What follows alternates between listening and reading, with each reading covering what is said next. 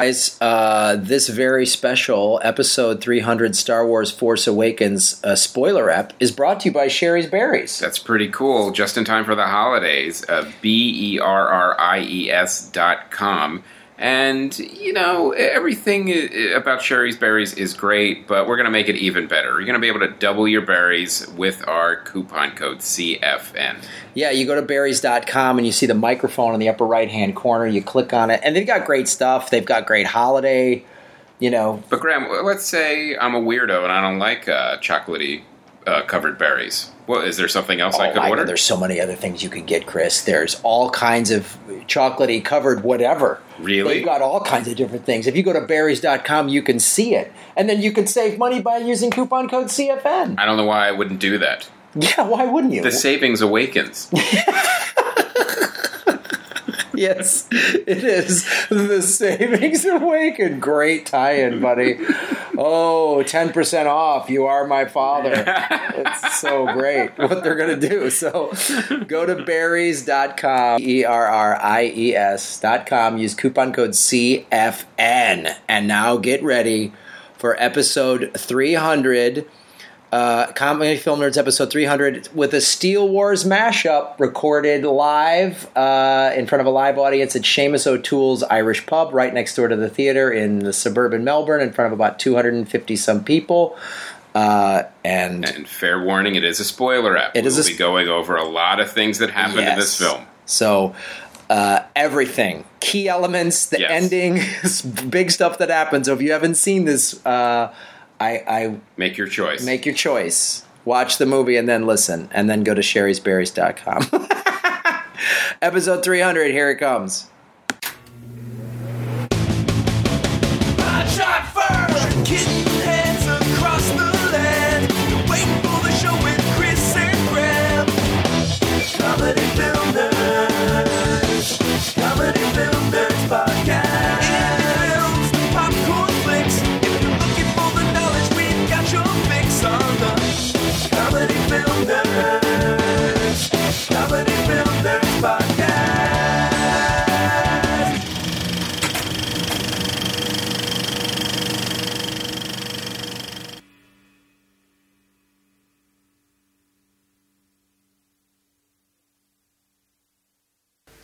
Hey, you guys. Welcome to Steele Wars. I am comedian Steele Saunders. And you want to know something? I do love Star Wars.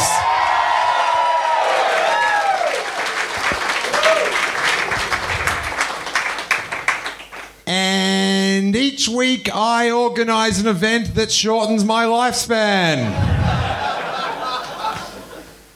The Force is awaken. I'm not sure I am. So, and I know the person that watched the film next to me was not for some of the film.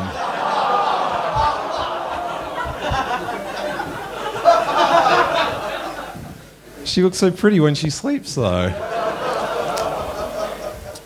So, I don't know when it was on the podcast that we decided to do this bizarre thing. It came up impromptu, and I said that would be a weird idea to do a podcast straight after it, just to find out whether I can talk after a new Star Wars film. Cop that, haters. I'm here. I don't know what I'm saying, but I'm saying it. Misa talking.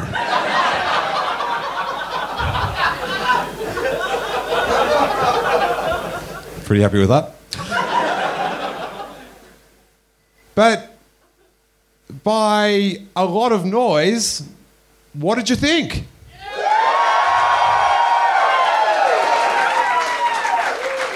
Ooh. It's one that girl there in blue that did not budge. Oh, she just did a shrug. Get out. She's just disappointed they didn't show the Star Trek trailer. Now, I have to give it up for Kylo Ren, our DJ, No Name Nath. Let's hear it for him.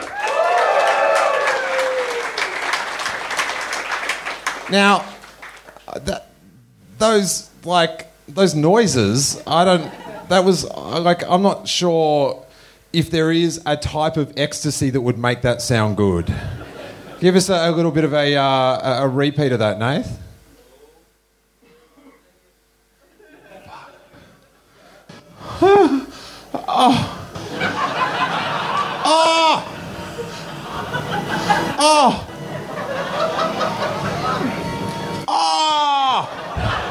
All right, that's about enough. That's about enough. I said that's about enough. That is horrible. All right, another crazy thing that happened in the podcast was when I was in LA and in Jackie's apartment, and I had my friend Graham Elwood from the Comedy Film Nerds on, and I told him about my silly idea for a podcast, and he, in the most exuberant American way possible, was just like, yeah, I'm coming. Yeah. And I just thought, as if. But through the magic of podcasting, I'm going to introduce my co-hosts for the rest of the podcast, all the way from Los Angeles, California. Let's hear it for Chris Mancini and Graham Elwood, the Comedy Film Nerds.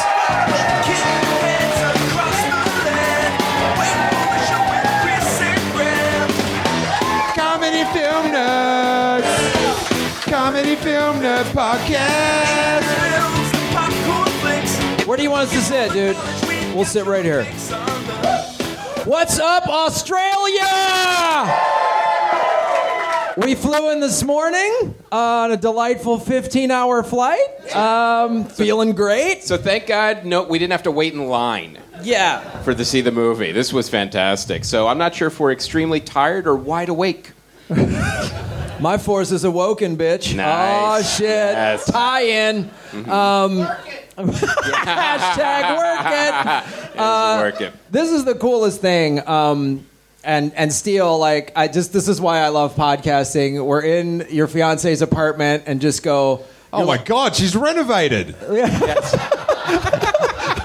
I know, it's a great pub. I'm glad she lives in a pub. It's great. And just to say, I think it was a year ago, and we're like, yeah, we got to do this. And then I counted, and I was like, well, if we do that, it'll be Comedy Film Nerds episode 300.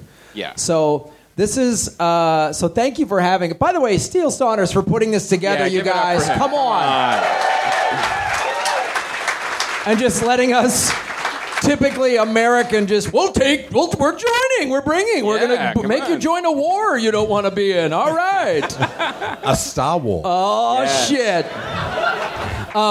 Yeah, so it was really cool. Thank you for letting us. Thank you for letting us invite ourselves. We appreciate it. And, so this is our episode 300. This is also the first time we've ever done a Comedy Film Nerds live in another country. So we brought it to this country first. Yes. Mm-hmm. Mainly because you have the movie 36 hours before we can see it in America. So, if Sweden would have had it yesterday, we'd have fucking gone to Sweden. So would have been a shorter flight. Fuck. Holy shit. Oh my God. So this is... And some really sweet subtitles. Oh yeah, it would have been subtitles, and they're all going bloop, bloop, bloop, bloop, or whatever. The movie would have been bleaker if we would have seen it in Sweden. Everything would have been, the whole scene would have been on Hoth. Weird. Yeah. It's a weird... Everyone would have talked like BB-8. So, Han Solo would have been playing chess with death. Looks like he lost that game. Yeah. So we're also... This is also for when we release ours, because I know we're going to release our... I should just say, if you're listening at home and you haven't seen the film yet, stop. Stop right now. Yes. Stop. Yes. Actually, on your iPod, hit the thing that makes it go back 30 seconds. Yeah. And stop. Stop. Yes. Yeah, so this is also what we do at Comedy Film Nerds. We also do what we call spoiler episodes, where we'll take one movie and talk about it all the way through, even including the ending, and that is exactly. So this is our Comedy Film Nerds episode 300, Star Wars, Steele Wars, Force Awakens, mashup, spoiler episode. So anybody listening, like you said, we're going to get into everything that happened in this movie. So if you haven't seen it yet, first of all, you're an asshole. What's wrong with you? Secondly, we're going to reveal some serious shit. Mm-hmm. And I'm going to try not to cry when we talk about it. Yes. That silly prick that didn't have $5,000 to burn. Yeah. Oh, yeah, we should tell that. So we talked about this, and then Steele was at Podfest at the Los Angeles Podcast Festival with Green Guide Letters. And I was like, dude, we got to make this happen. Yeah. And Chris and I were like, let's try to get a sponsor. So we tried a couple sponsors and it's not going to work out. So what we did is we announced it on the podcast. It's probably not going to work out. It's not going to happen. I even emailed Steele. It's not happening. We're like, well, we'll do a spoiler ep at the Improv in Hollywood, and that'll be cool. And then a fan donate. We have a donation button on our website, comedyfilmers.com. Take all major credit cards. Yeah. And ABP, always be plugging. I just saw Glenn Ross. Stay on target.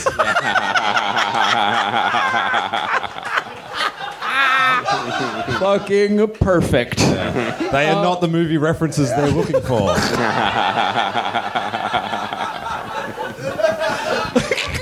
I'm sorry.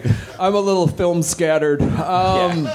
So this guy donated $1,000, and then he said, if I give you guys another because we said on the show it's going to be about $5,000 to get out here. I mean, the tickets were $2,500 each. So we said, so the guy goes, if I give you guys another $4,000, will you go to Australia and record this episode 300 spoiler up? And we're like, fuck yeah. So initially we were thinking, well, why don't we just take the $4,000 and not go? And buy ourselves full Stormtrooper outfits. Yeah. And just green screen with Steele and then show that we were there. So we did think about that. That was an option. I want to hear this green screen podcast. Yeah.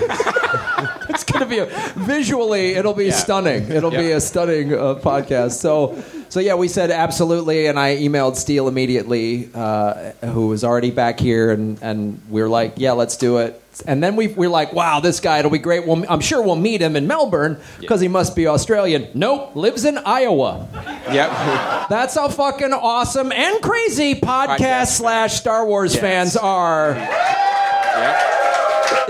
He's fans of both of the shows, and he actually said, well, I need both boots on the ground for this. Yeah. So thank you. His name is Eric Cullen. And he's an Iowan millionaire. Yeah. And, which means he's got $40,000. That's what it means in Iowa. Wow, 40,000. Someone's getting a new tractor. It's pretty exciting. He's a farm mogul. Yeah. So I'm going to tweet his name. My Twitter handle is @GrahamElwin, and we also have @Comedy Film Nerds. But we want to thank all you guys, and we really appreciate it. We're happy to be here. Yeah, and all of you guys have come up to us and said thank you, and it's you Australians, you guys are always so nice. It's so great. We're ready to get into it. Let's fucking go. All right. We've got to bring up a first guest? Sure. Okay. Mm-hmm. Our first guest, one of which is a recent interviewee on Steele Wars. You would know him most famously from the band Silverchair. Please welcome Ben Gillies. And while we're at it, let's welcome up his wife. You'd know her from The Real Housewives of Melbourne. It's Jackie Gillies. Hey! Yeah, I dragged her along. Hey, you guys. Yeah, we're good. That was a big bang. Well, I was paranoid to talk to you before the show, Jackie, because I'm psychic. Yeah, and I didn't want you to tell me any spoilers. I get that all the time. I will say I've never watched Star Wars before, so don't get upset. Until about 3 weeks ago, my husband made me watch back-to-back all 6 episodes, and I will say I now consider myself a Jedi. Yeah. No, I absolutely do. Absolutely 100% do. I now consider you delusional. Well, being psychic, you have to be delusional. To make you watch all 6 is great and half cruel. Yes. I'm sorry. Hey, that's a snap. I'm sorry, point of order. Did you say there were 6 Star Wars movies prior to this? I'm sorry. This is a quick misconception. I apologize. There's only been 3 prior to this one. The 3 prequels. I've heard the term prequel. Hold on. There's the prequels, and that's a common misconception. They're not Star Wars movies. They're educational movies about intergalactic trade tariffs. And they're used primarily by college students at the University of Naboo. Just clearing that. You are the reason George looked so sad on that red carpet yesterday. I will not recognize those movies. I know somebody made some films with some Star Wars-ish stuff in it, Star Wars-esque, and I just tonight watched the 4th one. Did you prep? Did you prep in order for tonight? I have the originals on VHS. Oh, nice! You really prepped, Yeah. old school. Dude, Yeah, we've been prepping for about 3 decades now. Yeah. When I play Star Wars Monopoly, that's on the screen in the background. Yeah, just sort of kind of get you up to speed on where I'm coming from a little bit. It's the only time when you watch a Star Wars movie, somebody yells, "Adjust the tracking."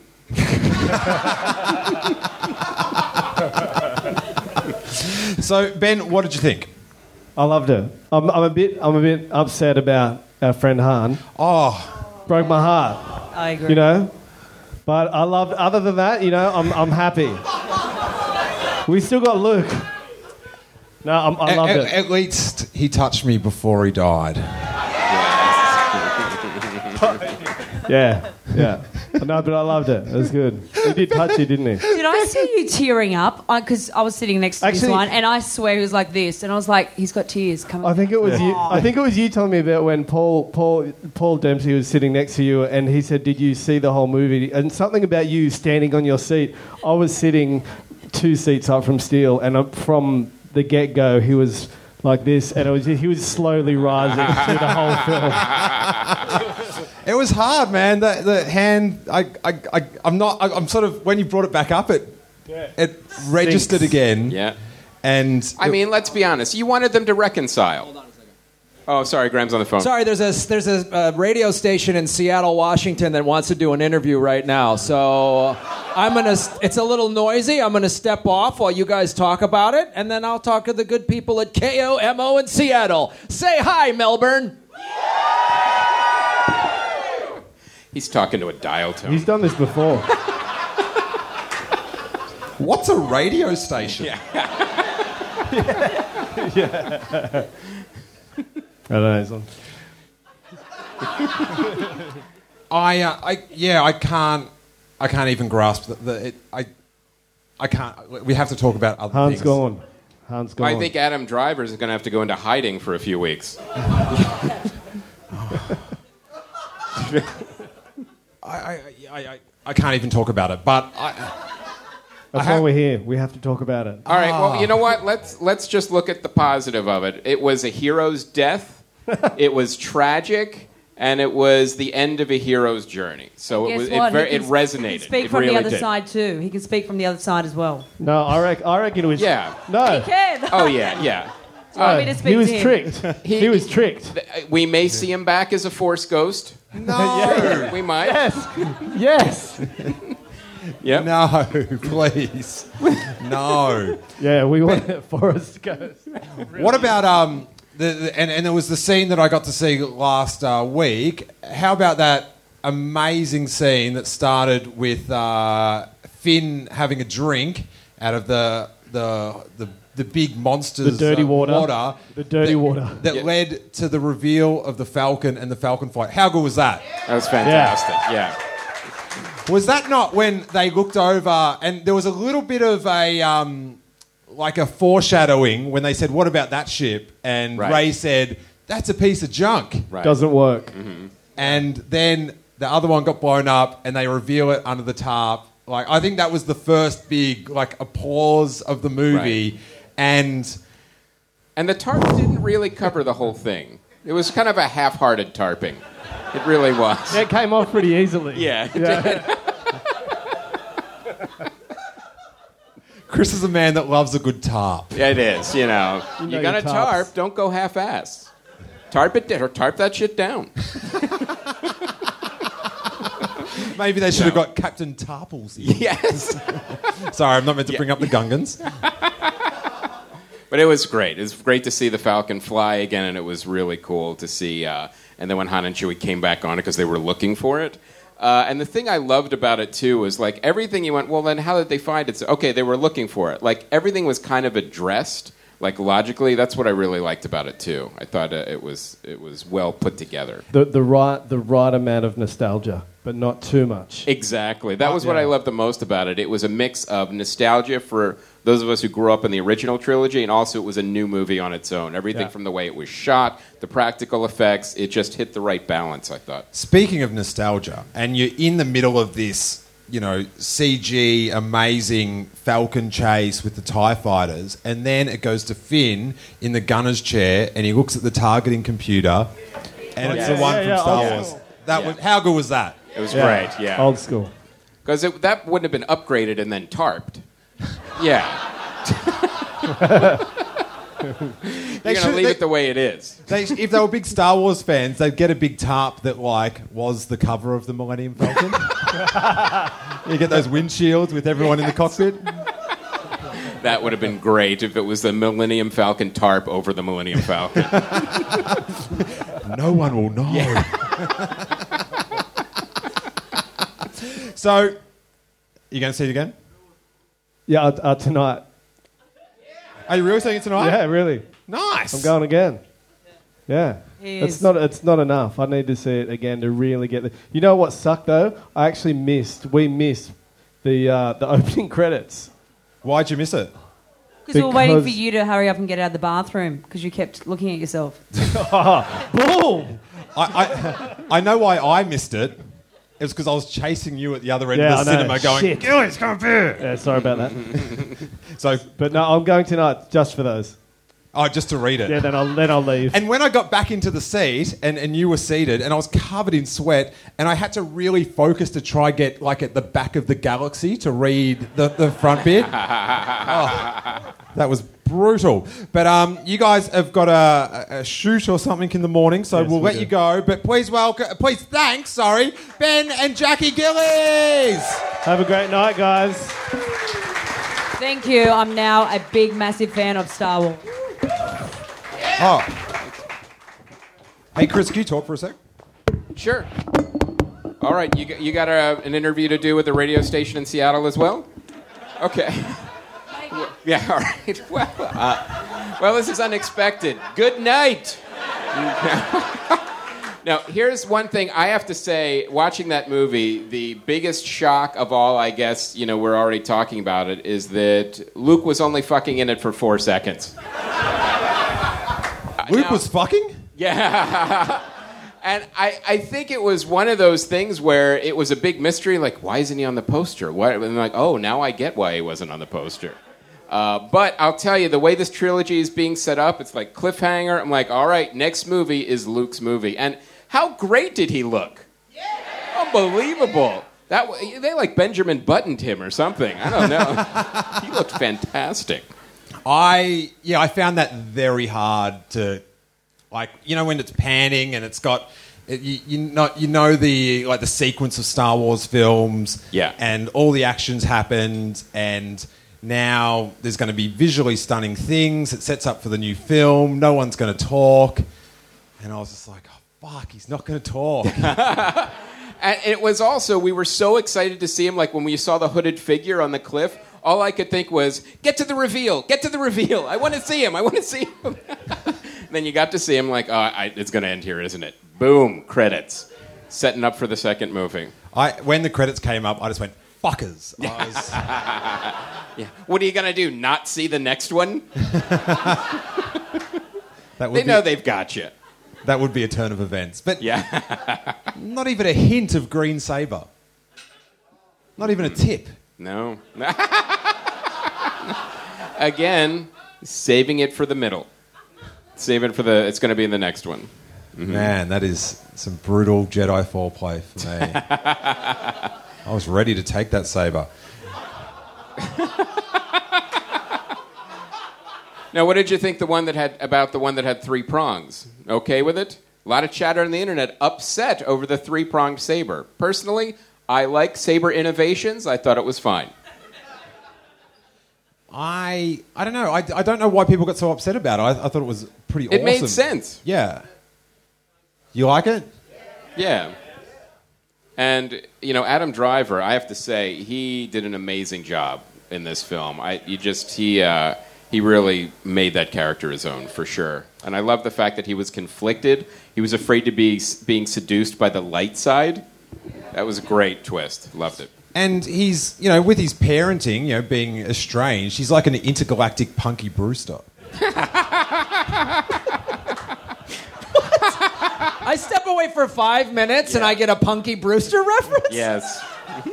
Which would actually be a good edit for someone on YouTube to edit the theme song of Punky Brewster from the end of the movie. Right. When Luke swivels around, it's like, every time I turn around.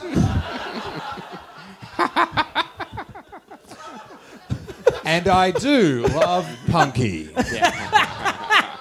When are you going to start your Punky Brewster podcast? Called Steele Punky or Punky Saunders, or what's it going to be called? It's going to be... No, I don't want to talk about it. The goal now... Oh, I know what it's called. What? It's called I'm a Soleil Moon Guy. Wow. Nice. That's impressive. Now, if someone can work in another TGIF Friday show, that would be perfect. Nobody got that reference. No. Someone back in Philadelphia did, though, Yes, Chris. they did. All right, well, let's stick with Small Wonder. Maybe we can do that. Small Wonder. Where are the Small Wonder fans in the crowd tonight? Okay, nobody. That's great. She's politely raising her hands. I am. Well, we're going to bring up the next guest. Let's do it. He's a film reviewer for the ABC network, and we met him through podcasting. He's also a writer for the Comedy Film Nerd site. Ladies and gentlemen, please welcome C.J. Johnson. C.J. Johnson!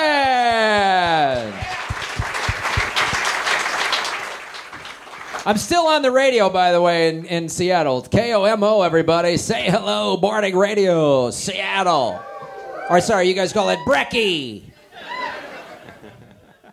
Get your own content.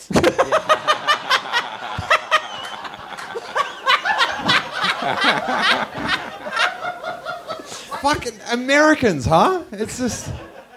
All right, we're going to sign off, friend. Thank you. All right, take care, man. Way to go. I'll never play Seattle again. So the CJ's getting a beer? No, that's Steele. Whatever.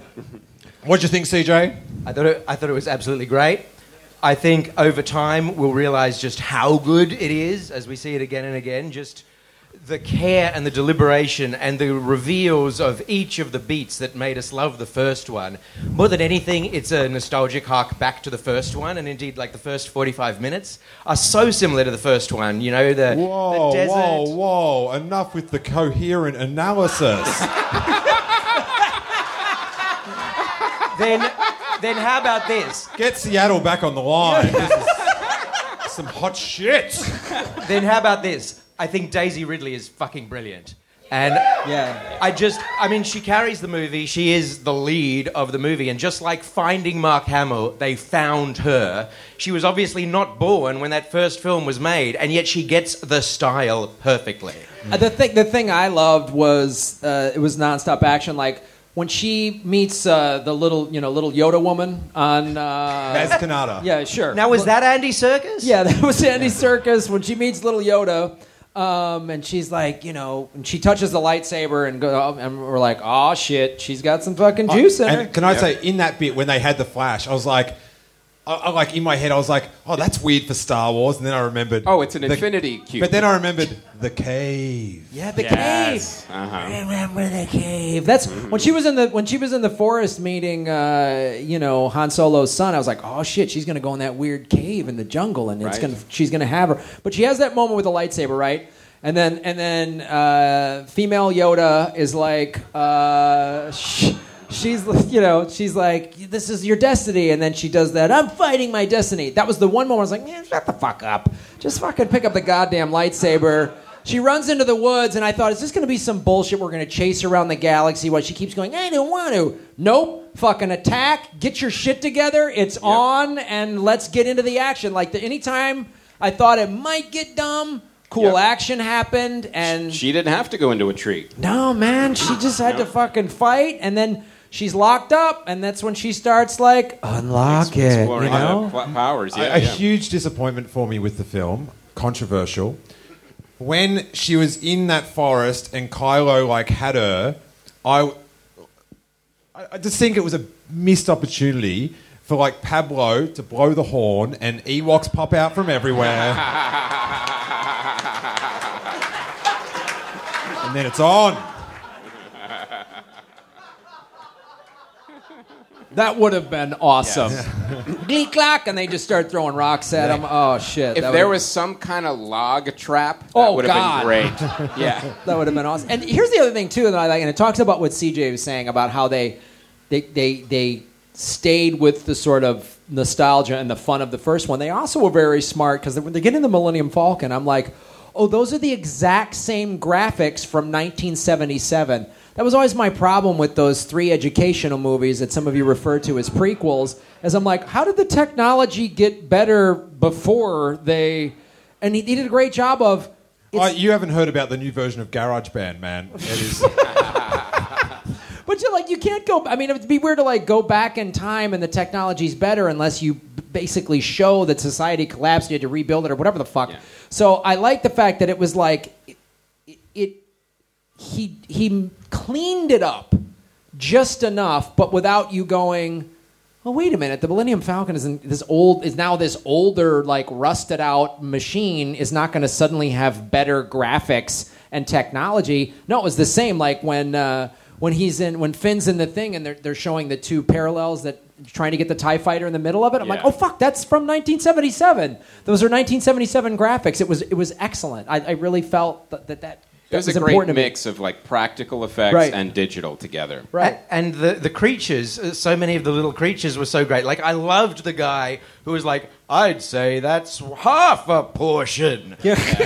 Was that Andy Serkis? Who was Andy Serkis? You could say that about every creature in any movie. That Andy Serkis? Was that Andy Serkis? It was Andy Serkis. No, it was Doug Jones. And was Napita, it was Oscar winner Napita Lyongo, was that the little green goblin with the glasses? Yeah, that was a little Yoda. She was little Yoda. Green Yoda. Okay.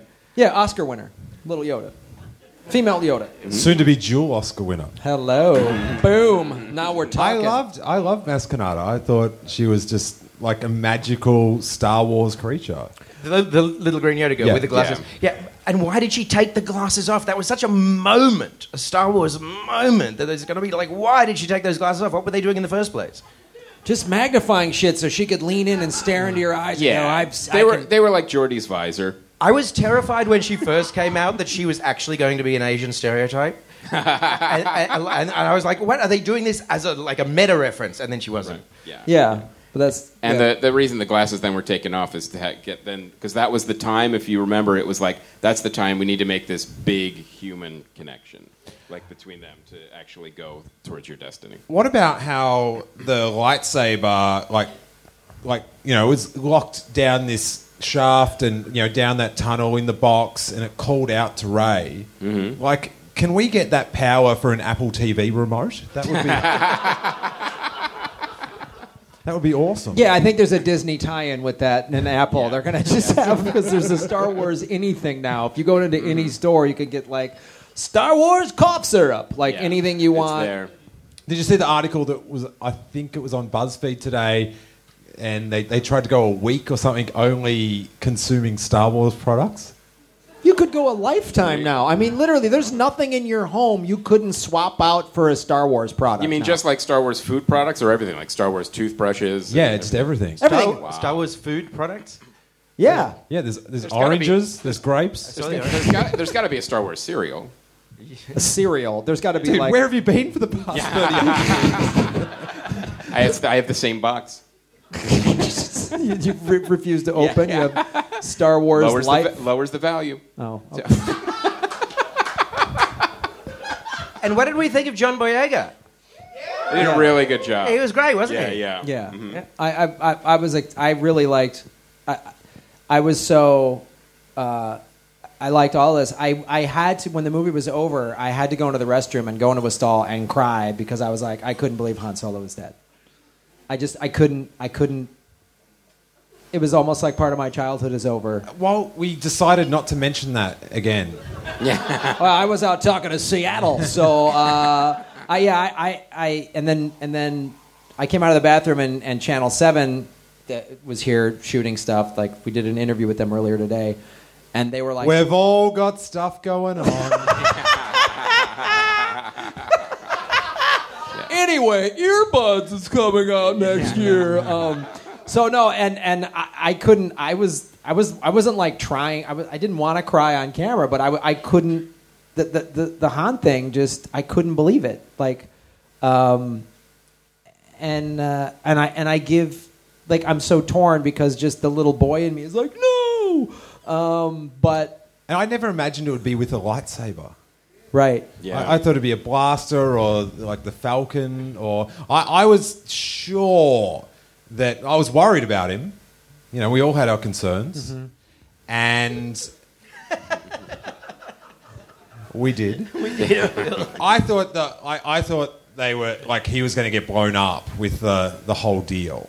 Yeah, I thought if he was going to die, it would be in some sort of noble gesture, noble suicide. Yeah, a noble suicide. Like you can't detonate the bomb and get out in enough time. Right. And he'd say, like, I do it, like, sort of, very, like, Dark Knight Rises kind of thing. And then... I thought this one was just far more resonant because he's trying to save his... I thought Chewie would finally kill it.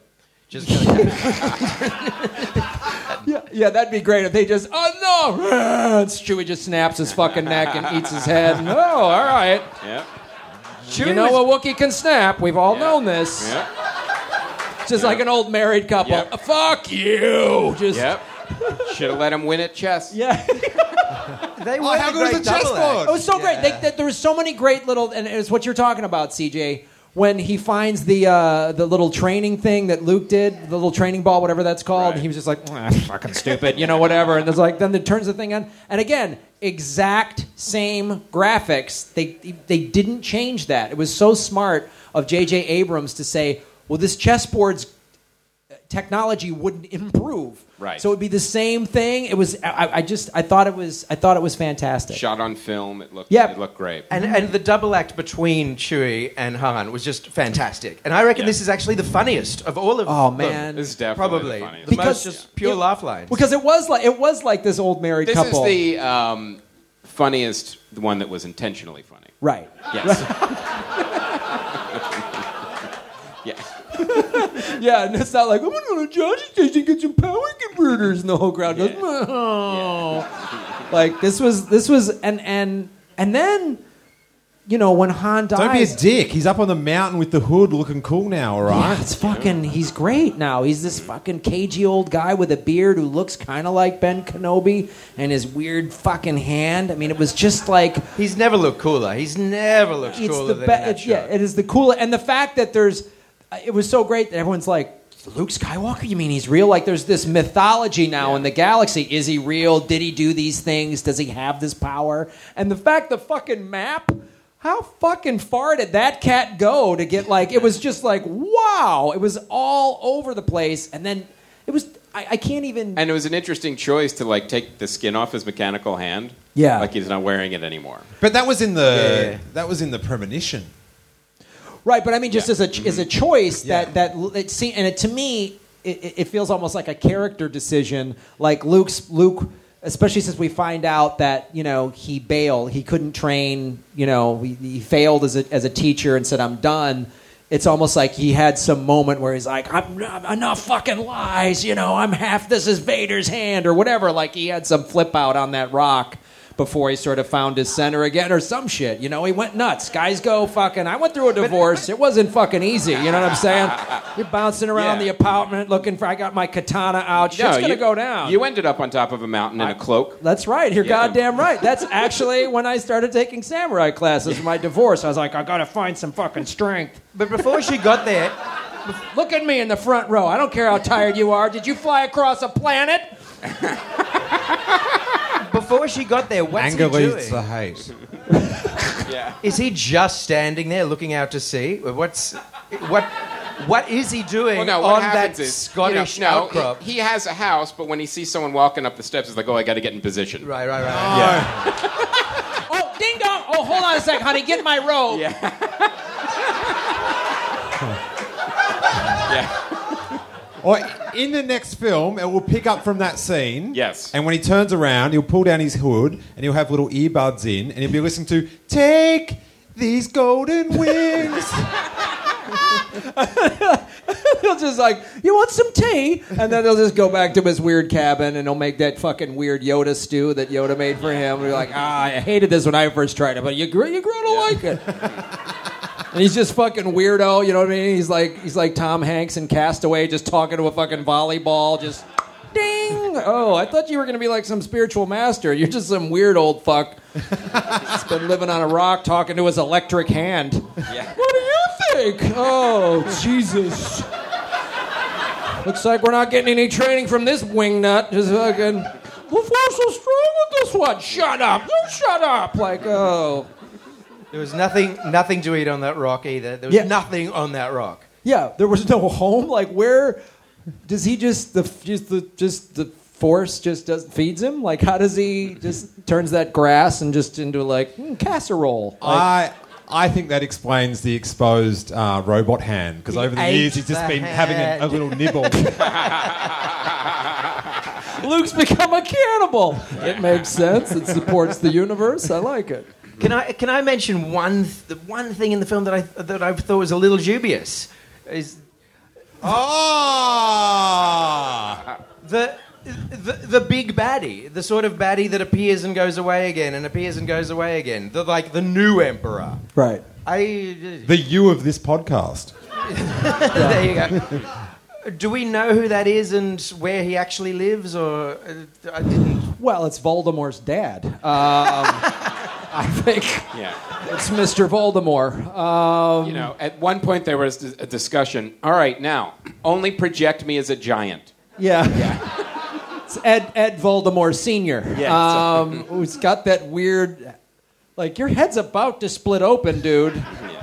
And he's projected down, and, you know, I was like, is he really that big? But no, he just projects himself. So maybe it's like a Wizard of the Oz thing where he's like fucking 3 feet tall, and he overcompensates by, you can only see me when I'm projected. He's like, project me 50 feet, assholes. You think you're better than me? You know, I don't know. We'll see who's got a fucking robot hand. Wow, that's even aggressive for a Sith Lord. I know. But I love Donald Gleason, the one who's always going in and speaking to him, and actually all of those little officers. And there was one great moment which actually got the audience laugh, where one of those officers goes in and he just looks scared, and he's got like the greasy black hair like hanging down, and all of those little jokes involving Kylo Ren's anger management issues were all really good. Oh my god, when he like cracked the shits and started like sabering the panel. Right. Yeah, that is me when someone like tweets me like the sound on the new podcast is not that good. And every officer on that Star Destroyer, British accent. Yep. Yeah. Never trust the Brits. Yeah. Oh no, I thought that's what you were saying. No, this is again. I like when they bring up. So he's on the Star Destroyer. He's acting very much like these are all the scenes that Darth Vader did. You know, very solemn and everyone's terrified. That's when I love when I was like when he lost his shit. When the guy's like, "I'm sorry, sir, but we couldn't." He just fucking loses it. I was like, "Oh, he's just young." And he's fighting between the light and the dark, and he temper tantrums. Vader never had temper tantrums. He just fucking snapped a dude, just did that thing. It was great. That's kind of a temper tantrum. He killed people. Just no, those bitches couldn't do their fucking job. CJ, that's good managerial skills, is what that is. Yeah. I think that's how you run an office. Am I right? Yeah. There's no unemployment insurance on the Death Star. Oh, what about that? The laser bolt that he just like kept there for that ages. That was fucking awesome, right? Let's hear it for the fucking laser bolt! Yes. Woo! And then when they're taking Oscar Isaac and they walk him by and he's just like, Jesus, that was so cool. And I thought that was again. I thought they were gonna let it go when he walked by. Yeah, and he was just gonna But to me, that was another. That was J.J. Abrams saying. You know, I'm not going to add all this new technology. I mean, the graphics of the fights and stuff, that's obviously going to be new technology.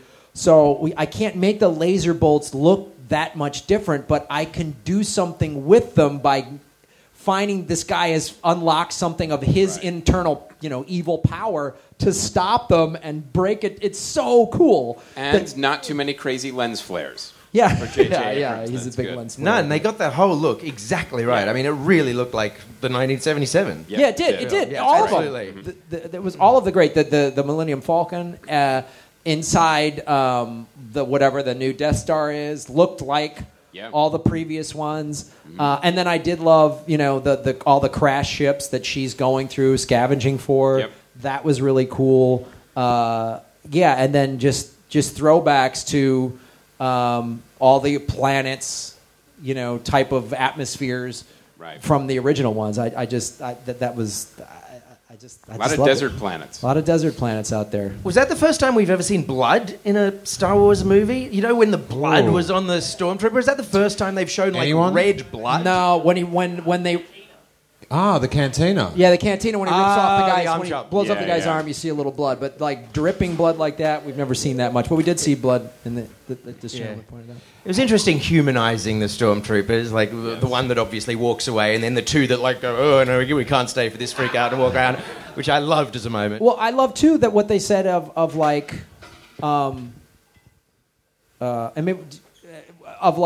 he was basically just. They're slaves. They just scoop them up and brainwash them into this life, and that's why they don't disobey. And they make a reference like maybe we should go back to clones. Yeah, from the first one. It was cool. I sort of have this feeling in my head that all the extras that were talking as stormtroopers in the movie, they're like, oh, we've got it good now. But when episode 11 comes out and they have to fix the backstory and change our accents so it all matches up, we're fucked, right? Hey, how about we have a musical interlude? Musical interlude. Fantastic. Now, regular listeners to the podcast would remember the episode we did at the Public Bar with Sam Pang and the very funny Jonathan Schuster, where we met Michael Sabo, who did the Rancor Keeper song. We got any Rancor Keeper song fans here? Well, he's back to sing us a song about waiting for episode 7. Welcome, Michael, up to the stage. Woo. You can do it sitting? Yeah. Okay. By the way, he is wearing a hat that has a ring of droid, like R2-D2s around it. It's awesome. Vintage R2-D2s. They're not vintage. No. Do you want me to hold the microphone? Yeah, I think. Do you want me to hold your lyrics? Do you want me to hold your... Okay, here we go. So, now that we know what the movie is, I had no idea what it was going to be like, so... We want results, not excuses. Song's going to sound strange. Here we go. Oh, wait, before you play, can everyone turn their seats around backwards? And if you like it, turn back around. Here we go. Waiting for episode 7. I'm waiting for episode 7, and when I get there, I'll be in heaven. It'll be a good movie, of course. Luke will use the Force, and possibly Leia. JJ won't betray us. It'll be nothing like the prequels. Real sets and no animated people. Anthony Daniels will use his voice again with the return of R2-D2, our friend.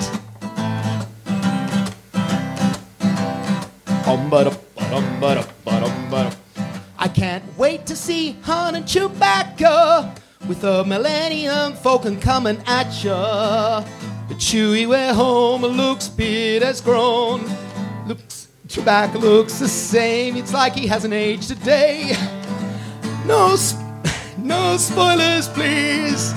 I want to enjoy the movie at the midnight screening with the other fans. I have no other plans.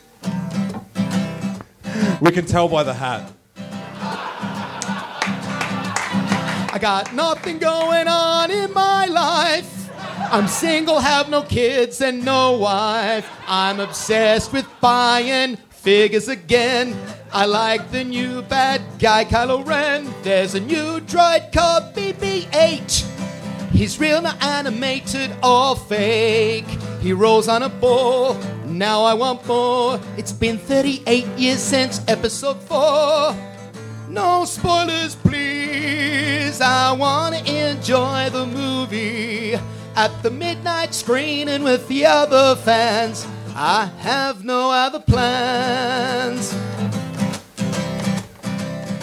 So I'm waiting for episode 7. And when I get there, I'll be in heaven. Chewie, we're home. Luke's beard has grown. Again, we'll see Leia in The Force Awakens. I'm waiting for episode 7. That was amazing. That was great. And very honest opening about your personal life and issues. And I felt like we were doing a talent show at a rehab center, you guys. I think we all learned a lot about ourselves. Good for you, my friend. Good for you. Do you need a little hand here? Let me move the... We brought a backup Zoom. Chris and I are so paranoid. About losing an episode. Yeah, we did an episode in Oklahoma City and it got ruined, so we're always going to bring a Zoom to everything we do. Dinners. Yes. The music was perfectly used in this film too. Like they just brought all the right motifs out all the right times. Yeah. One more time for Michael Sable. Michael! Hey, how about we bring up a very special guest? Let's do it. A special guest to me. As the listeners would know, in a couple of days, I've had a few best days of my life in the past week, but they're soon all to be pushed away like the force push of love. Oh. Please welcome to the stage my darling fiancée, Jacqueline Hale.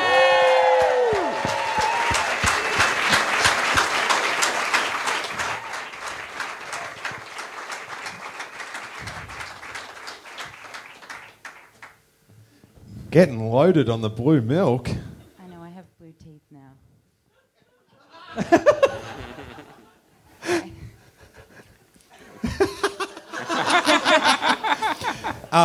What did you think of the film, Jackie? I had a few naps. I'm not proud of it. I'm very tired. I tried my best. I did a couple of the jerking wake-ups. But I will say my favourite part, which I did this to you, is when it was confirmed that Leia and Han had boned. And I was like, yes, Steele! Yeah, they made a weird baby. Yeah. They didn't just kiss. He smuggled some semen. Looks like he smuggled a couple of sperm cells into her baby cave, if you know what I'm talking about. Yeah. Whoops, sorry. Real quick, I just want to say Chris Mancini and I have zero sympathy for anybody who claims they're tired. Yes. It's true. Anybody's like, oh, it's late. I don't give a shit. Fly across the world and see a movie on 4 hours sleep. And mainly for me, because I have 2 children. So. I'm sorry, guys. I failed you all. Always got to bring that up. Oh, Graham, you going to go surfing? I've got 2 children. Yeah. As a parent, I'm the saddest person in the room. Graham, when are you going to have kids? Never. Yeah. Isn't that the lesson, though? Don't have children, because ultimately they will destroy you. Yeah. From the movie? That's right. Isn't that the lesson from the movie? Your son's going to stick a laser in your gut on a no matter how hard you try. Yep. Wasn't this Star Wars movie, though, just a giant episode of Maury? It was just... The results are in. Yeah. It's a solo. Yeah, I mean, him and Leia had a bad marriage, and when their son went ape shit, they couldn't hold it together, and she blames him for everything, but she fucking knew who she was marrying. Shut the fuck up. Like, well, you're always going out on your own. Yeah, you married a goddamn smuggler. That's a shooter that shot Greedo first in the fucking face because he's a weirdo. Yeah, he shot first. There's no dispute. Sorry. Went off on a Kylo is proof that he shot first. Yeah. SteeleSaunders.com, ladies and gentlemen. And that's one thing that I really loved about this film too. Like, you could have this big, giant, space epic battle, but the whole movie, it made it personal. It was still a personal story with the backdrop of this giant galactic conflict. I thought it was a really good mix. Now, Jacqueline, an ongoing theme in the podcast has been the debate about the rings. I'm not sure if you guys know. Underneath our wedding rings, we've got the inscription, and it was a big debate: who should have "I love you" and who should have "I know." Me. And I thought I should have "I know" because the guy said it. Right. But he said it to me. But let's not forget sexism. Well, which ring says Harrison one Ford to rule settled them this all? debate. Sorry? Which ring says one to rule them all? Is that a gets to wear Hobbit that? reference, Chris? God damn it. Yeah. Don't make me talk about Punky Brewster again. I would deserve it. And who clarified the argument? Harrison Ford did. Thank you very much.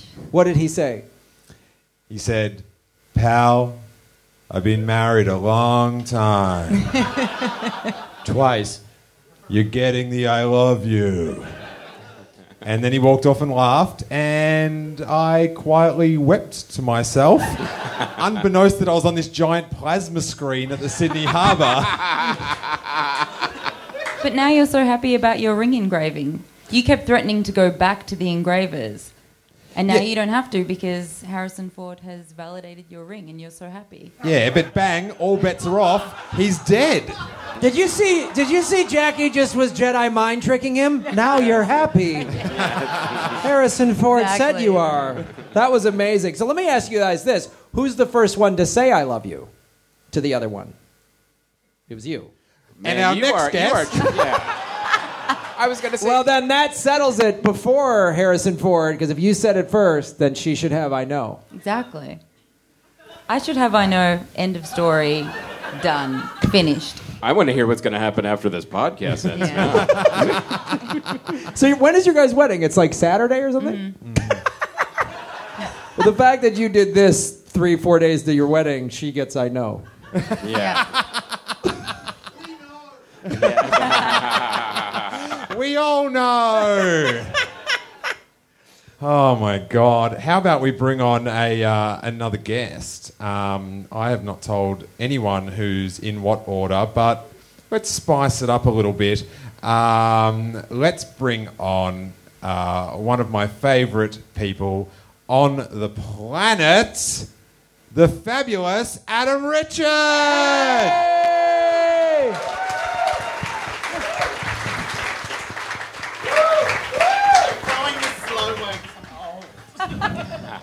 Oh.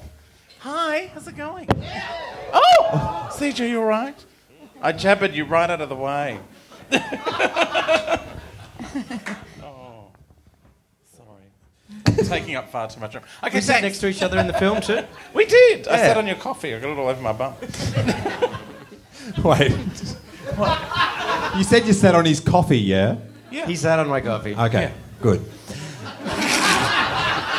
I thought that was like a sex string. Like, oh, you're gonna sit on his coffee? You know what I mean? No, my bum's like the Millennium Falcon. It bumps into everything on the way past. And it's old and dusty. Old and dusty. And people, when they're inside of it, say, "We're home."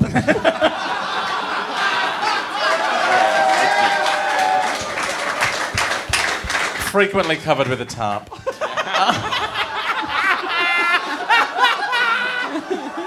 I did enjoy that there was a lot of tarp work. I liked that R2-D2 was under a tarp. Yeah. It was very tarpy. Yeah. It should have been called the Tarp Awakens. The Dusty Tarp Awakens. I wouldn't have gone to see that, though. What did you think, Adam? I loved it. I really, really enjoyed it. Although I didn't have the same emotional reaction to everyone. Because it just felt a little bit screenwriting 101. It's like, oh, here he comes. Oh, Dad's on his way out as he goes down the plank. Dad's not going to make it. The son's got daddy issues. He's not going to last. But I loved it. I really enjoyed it. I loved the new characters and the feeling, like with the two main new characters, we have the same feeling we had with Luke, where it's like, ooh, who is his dad? Like, what is it? Like, so that on the second film we get like both of them, it's like, he's been stolen from his parents. They could be someone. We don't know. Well, that's the thing. Like, we got the answer of Kylo Ren's parents. Yeah. But Rey's parents dropped them off on Jakku, and then bailed, and there was some vision of her screaming to a ship, going, "Don't leave, don't leave." Yeah, and she was a little girl. Yeah. Yeah. And now, who were they? And now I've got to That was another Luke, bloody right? 2 years of podcast wondering about that. So the other thing we haven't even gotten into who are Finn's parents? Is it like Lando Calrissian or some shit like that? Like Yes, Americans are so racist. Oh, I'm sorry. He should have white parents. Yeah, all right. Can't wait to get back and vote for Trump. He's gonna turn this goddamn ship around. Goddamn. Woo! Where's my gun? But no, I love all the mystery that it's because with those other three movies that we don't talk about, there was a lot of like midi-chlorians. We kind of got that backstory, but fill some more in. The thing about John Boyega and Daisy Ridley's thing, which was that will they or won't they, just like Luke and Leia for the first one. And they deliberately didn't have a pash, so possibly related. And were they? Because we know this hedging their bets. They might have deliberately chucked a Calrissian. This universe loves brother sister almost throwing down creepy shit like. There is another case of incest.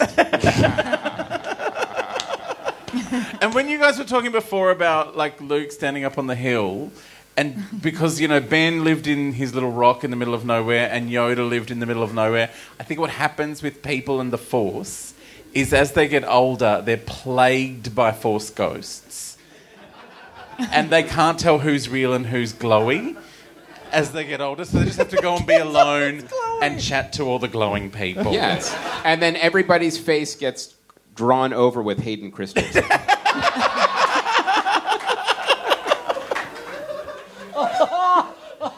You had to bring him up.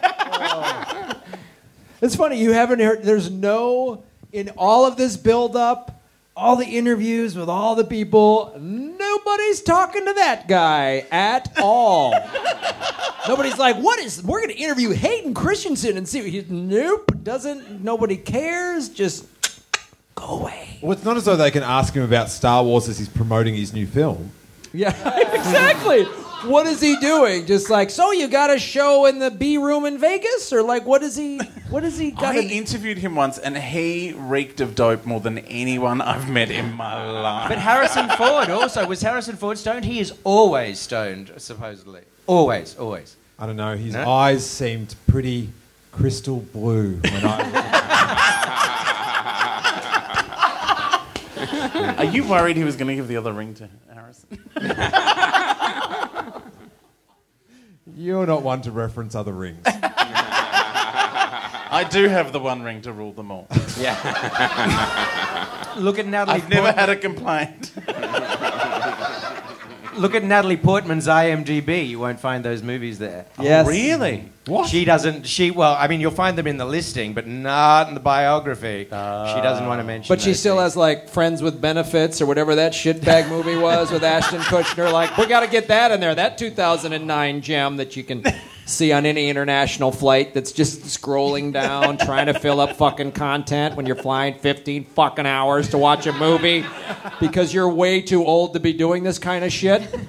Did you watch a film on the plane? I watched several films on the plane. I watched the documentary Bat Kid, which is another. That's amazing. It's a great movie, and then I watched some other thing that obviously I don't remember at all. It's easy to watch bad movies on the plane. You figure good movies, you know what? They deserve a bigger screen and better sound, but bad movies, it's easy to watch those on a plane. Yeah. I watched the Maze Runner sequel.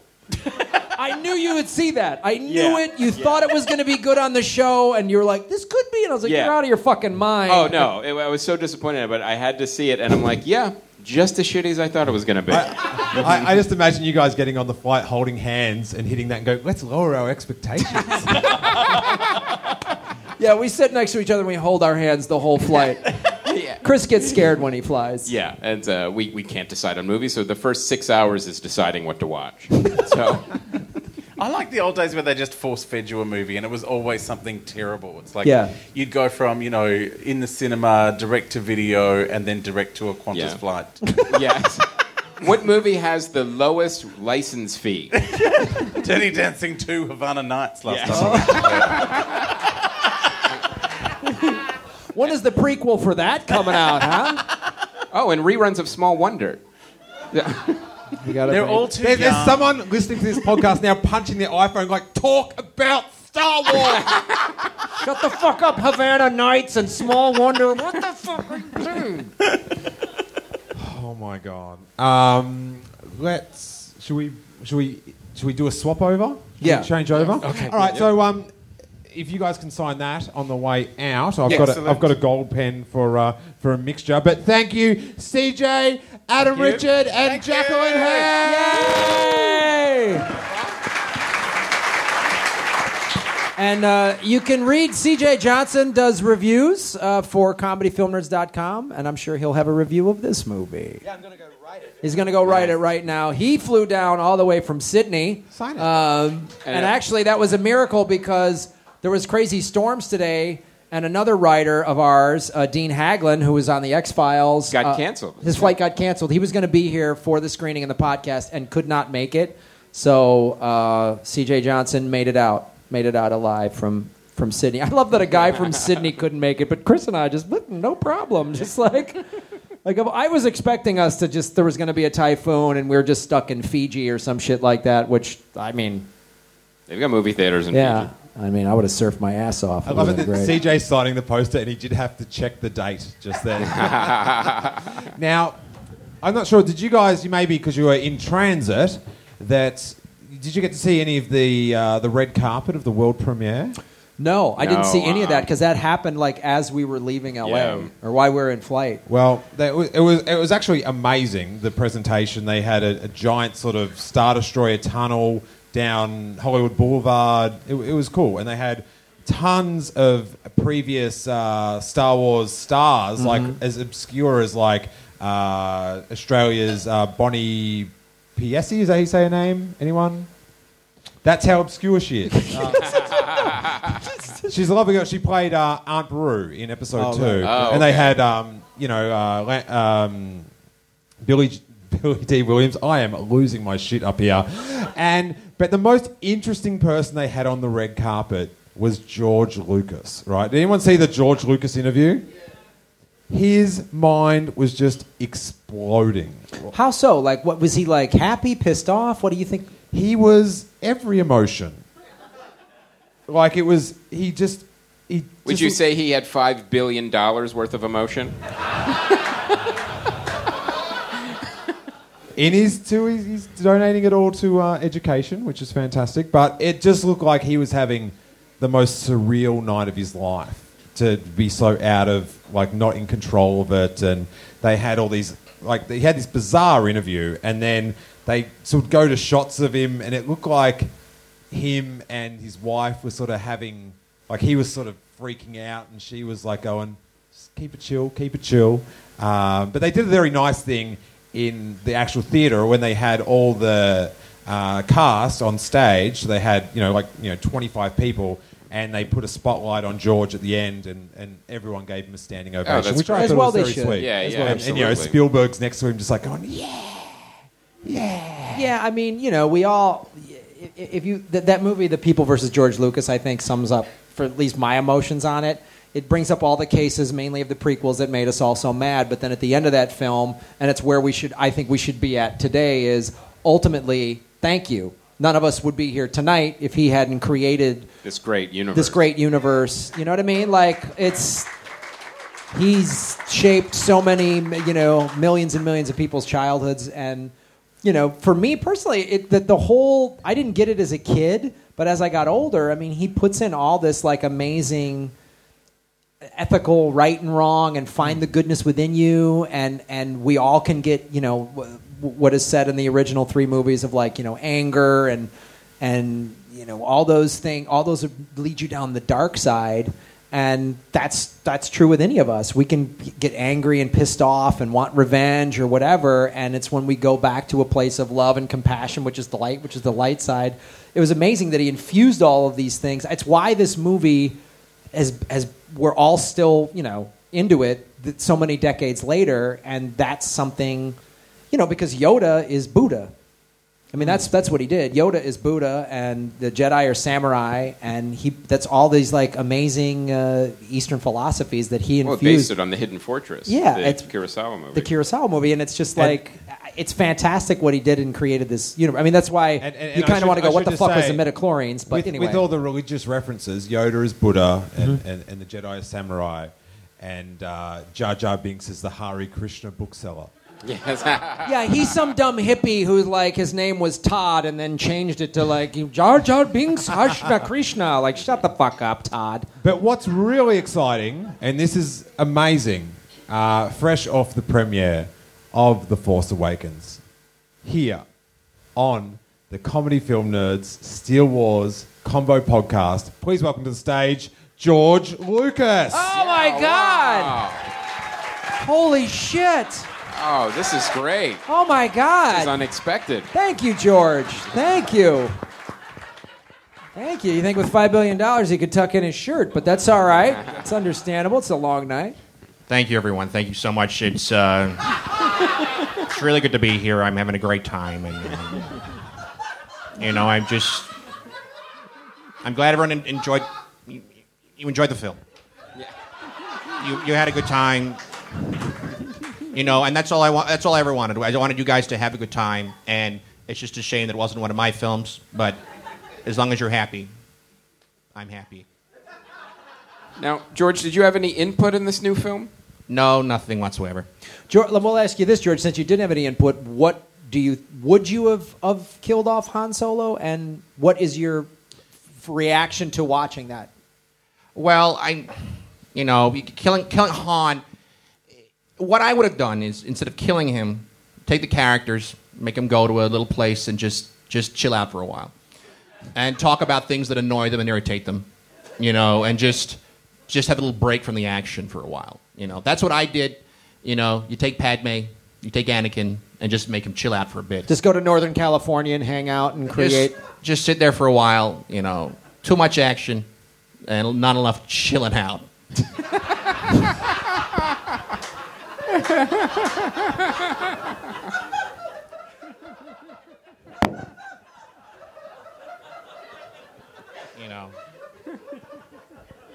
This is as good as I'd hoped it'd be.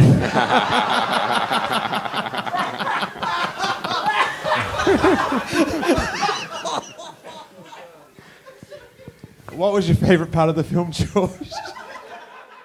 For me, the whole thing was great. It was a blast. But JJ's made one good film. I made 6. I was involved in 6 films, and 3 of those were good. So I'm sorry. Which 3 do you think are the best ones that you made? I think.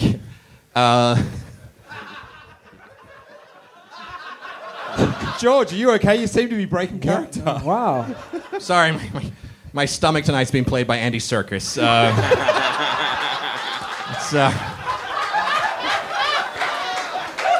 They're real sick. That is a great practical effect, by the way.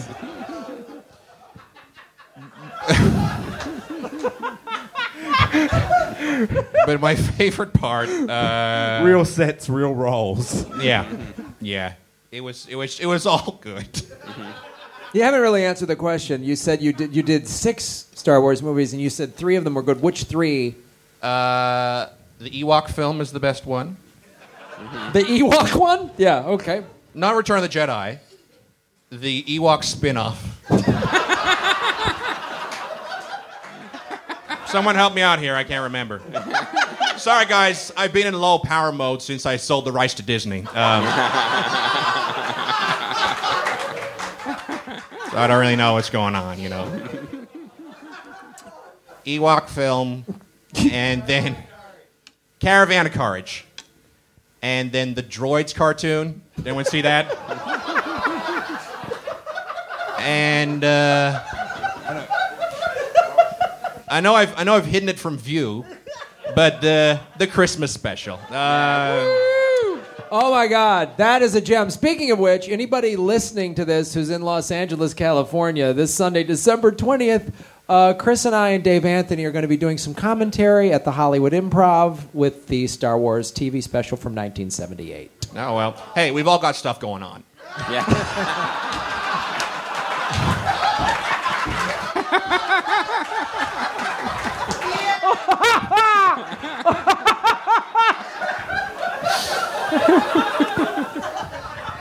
So now,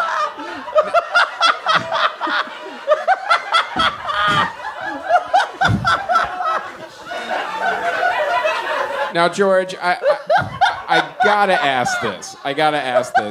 If you were gonna do a sequel to any one of your other franchises, which would it be? I made a recent film, Dream Something or Other. Did anyone see that? It's a jukebox musical set in a fantasy world. And I do a prequel to that one.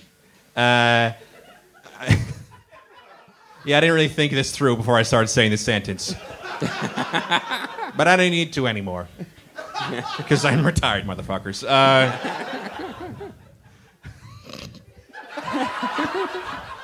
We're very excited to hear about your new films. Can you tell us anything about them? Oh, I've made a whole bunch of new films, and but they're only for friends. I'm not going to show them to anyone in the public. That's true. That's a real thing I said on the red carpet. I'm making films. No one's going to see them except for friends. So I think I'm making porn now.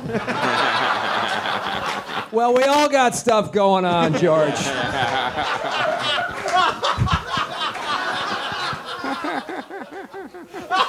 was remarkably good. I had that one locked and loaded in my blaster, my friend, awaiting to discharge. So,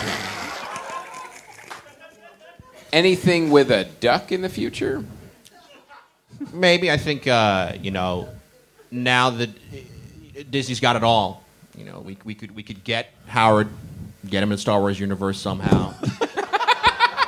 I don't think that's a bad idea,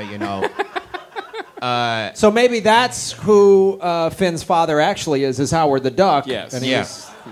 Makes sense. Yeah. Wow. I think that's where it's going, and that's where it should go. And I don't think that's a bad idea at all. Well, stick with us, George. Really? Really? I really want to go.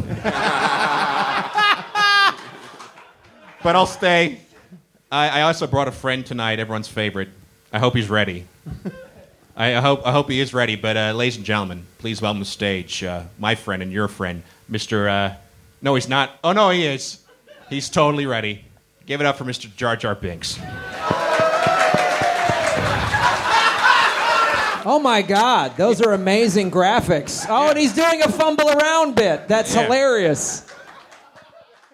Hey, you wanted practical effects? There's your practical effects, motherfuckers. Wow, that's fantastic. It's like he's right here. I don't know. Maybe put it on the other side of the mask there, Chief. He's happy. I don't know what he does. I haven't seen the film, but I've heard. And that's the preparation I gave all my actors. Yeah. I don't recall Jar Jar Binks having such a thick Australian accent, but it makes sense. I don't recall allowing George Lucas to bring guests on stage. So Jar Jar, what other projects you got coming up? I haven't seen the film, so I can't really relate to this whole segment, but a lot of things. Jar Jar Binks is the Jar Jar Binks of this podcast. This is the worst part of the podcast, is this Jar Jar Binks. You're welcome. How about if anything that's Star Wars is happening, I'm here to ruin it. Okay? Did that make sense? What I just said? Not much you've said for a few decades has made sense, mate. Jar Jar Binks, thank you so much for coming. I'd like you to go so we could have another guest that is maybe less cardboarded. For those listening at home, you missed one of the worst cardboard cutout heads in history. Yeah. I have a 6-year-old niece that can do better artwork than that. Like, that was... I literally, at first, I was like, is that Yoda or is it Shrek? Because it's eyes. I didn't know what it was. Jar Jar, can you sign the poster, please? Yeah. But in character, please. Keep the mask on, and there you go. This is so great. He's just holding up this cardboard thing. There you go. As Jar Jar Binks, please. As Jar Jar Binks. Yeah.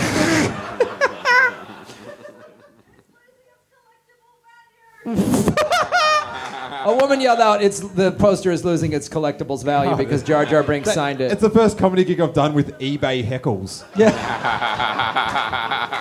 Hey, I want to bring up a very special guest. He is one of the most longest passionate fans of Star Wars in the country. He's one of the founders of Star Walking, the Australian fan club, and I owe him so much thanks. I've been a member for 20 years. I love this guy so much. Please welcome to the stage, Darren Maxwell.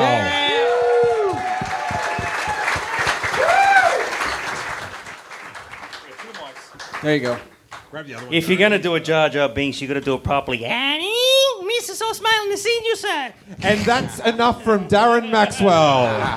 It's a muy. Yeah. Oh, look at all these people. Jeepers creepers. All Yes, right. how are we all? Long-time fan. Oh, yeah. You've been through it all. I have. What's I don't know your what you report? guys have covered already, so... Is I the want your opinion. First off, is the whole audience going, it was fantastic? Yeah. You better ask somebody else then. Mixed emotions, I think we'll say. I tried really hard to like it and tried really hard to love it, but some bits just didn't work. Some bits were good and some bits didn't work. And see, I'm a big fan, and you guys are going to cream me for this one, but I'm a big fan, the exception of Phantom Menace, of the prequels. I am actually a big supporter of the prequels. My name is Graham Elwood. Thank you so much, you guys. It's fantastic, yes. Yes, I'm just going to swear right in your face. And I'm not saying that The Force Awakens was... hang on, I'm going to put this right. It was good. But I have to absorb it. That's, I guess, is the I don't think. I think a lot of fans. I mean, maybe for the public, they'll just take it as face value and love every minute of it. But I think as the fans, and I'm not the only one, we sort of sit and analyse it, and some bits just didn't work. You know, the way the Han Solo was killed, and the reveal of Kylo Ren, and the fact that it looked so much like they're attacking the Death Star again, and the fact that the Falcon just lands on the planet, they just get out and just go and blow up this facility, and it's that was pretty damn easy. So at least they didn't. They should have had Ewoks at least trying to help them out, trying to. So was your problem with the fact that it was a little too much like the original one? In some parts, yeah. Mm-hmm. I mean, I think a few people said, well, it's sort of just emulating what we've seen already, and the music wasn't very good. I mean, it lacked the beautiful music. Even from the prequels, it had fantastic music. It had fantastic music. I can't admit it. It had fantastic music, the prequels did, but this one, aside from the main theme, is there's nothing I can latch onto here. So I don't know. I don't know if I'm sort of going against the grain of everybody in the audience, but I'm not the only one who feels the same way. There was oh, geez, I don't know. I was sort of so tired, and it was. I sort of felt numb during bits, but I did enjoy it. But I think when I see it the next time, I'll have a better grasp and maybe even emote more to some moments. But when they were battling the Starkiller base, I was sort of thinking, don't go in the trench. There's even one line in the movie that sounds exactly straight out of A New Hope. It was that's almost a direct rip-off. And one guy's going to go straight ahead and the other two are going to back off and cover them from somewhere else. And it's that's an exact copy from the original. Now, whether that's meant to be a homage, or these days, of course, how things get remade all the time and rebooted, maybe it's the subtle way of rebooting it, because there will be people who will see Force Awakens who may not have even seen the other 6 films. That wouldn't surprise me at all. They're just coming into a brand new. So you notice in this film, there's actually a little bit of here's the story so far in case you missed 6 movies, and we'll just sort of drip feed you little bits along the way. So That's So you didn't like it because it was too much like the old ones. No, not because of that at all. I just found it was hard. And then some people don't like the prequels because they had too many new things. What the fuck do you guys want? I know. What the fuck do you want? Come on. It's either too difficult. old, it's too new. Just watch a fucking movie, go home, fuck off. Because you we're know? fans. You know, just watch the movie. God damn it. You're right. Absolutely right. We should just watch it, just tune out afterwards and go, yeah, that was all good, and we'll just move on to something else. Yeah. But unfortunately, it doesn't work that way. Where's the special edition? Yeah. Wait, don't you guys realise, or notice that when they've blown up Starkiller Base, that's the end of the movie, let's get the big throne room in titles, and all of a sudden we're running off to find Luke Skywalker. They didn't have this map. R2 just turns on for no apparent reason, suddenly says, look, there he is, off you go. And they just went. He's been quiet for 30 years and just suddenly out of nowhere he just switches on. I took the R2 thing that he was like processing. It was a metaphor for The Force awakening. The Force is awakening. I in thought these he was new trying to work characters, out the map, and that's and it why was- R2D2 woke up. Like for the past 30 years, he's had just the rainbow wheel. That's like deep thought from Hitchhiker's Guide to the Galaxy. Is deep thought? Is that what you call it? Yeah. He's just thinking all of a sudden, I got the answer. To me, it was like because obviously that's the name of the movie, The Force Awakens, and even the Voldemort's dad is he can sense it, and it's why you've got Finn, snatched up as a baby, raised to be a stormtrooper, and something awoke in him to say, this isn't right. It's Han Solo's kid is wrestling with it. Obviously, the dark kind of wins out, as we know now. Maybe not, but to me, it was like R2 is so connected to Luke, and Luke obviously And to the Force. and to the Force. He is. I think R2 is connected to the Force, and I think that Luke, obviously, the reason he came outside of his hut to stand on the thing, because he knew company was coming, because he can sense, oh, shit, okay, we just defeat, Luke can sense it, the Force, anyone who's even remotely tied into the Force can sense it, and that's why R2-D2 just woke up. I like your enthusiasm. I want to see the behind-the-scenes clip when, the first scene where R2's in it, I think they pull the tarp up and BB-8 rolls up and then looks at him and R2 doesn't move, and then that's the end of the scene. I want to see the behind-the-scenes clip where it's like, cut, and they open up the lid and you're like, nailed it, Kenny. Good one. Did you guys somehow think that R2 was underutilised in this film? Like BB-8 was the star of the movie, and they thought, we better put R2 and 3PO in as token gestures of the original trilogy. Well, I think just here's what. But I think what they did, J.J. Abrams is doing what Mr. Lucas did with the original three. Very well too, by the way. I must Yes, say. doing a great job. I mean, episodes 4, 5, and 6, George Lucas, sir, wrote those as a 3-act play. So.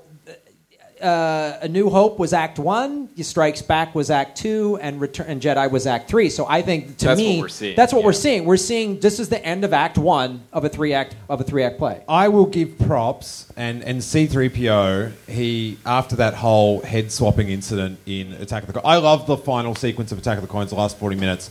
As Gilly said before, I did kind of stand up for most of that action. But I thought, and I was so over C-3PO after that. Like that whole, this is such a drag. That was stupid. Yeah.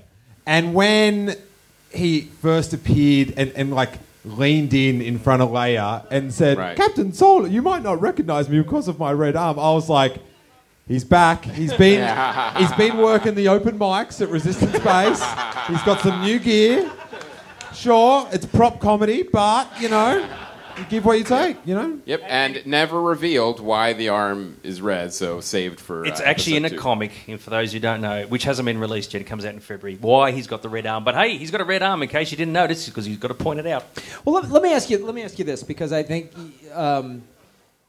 do you think that part of, because this one did harken back to the original one, right? So much. So do you think then, and if you were to watch, if they were to release the first one today, there's some cheesy moments in it that because I remember as a kid hearing some adults go, yeah, this Star Wars thing, it's fine, it's a little cheesy. But we, as kids, were like, oh my God, this is so amazing. It's the best thing ever. It's the best thing ever. And that's obviously what we're bringing into these movies in one form or another. And also, when we watched the re-releases when they came out, we laughed at the cheesy dialogue, but we still love the movies all over again anyway. Right. So to me, this didn't have nearly as much of that. Like, it was just a better made film in terms of it didn't have as much cheesy stuff in it. It wasn't so like cutesy for the kids. It's like it was. And maybe kids are watching it going, "Oh, this new Star Wars thing. I don't think much of it."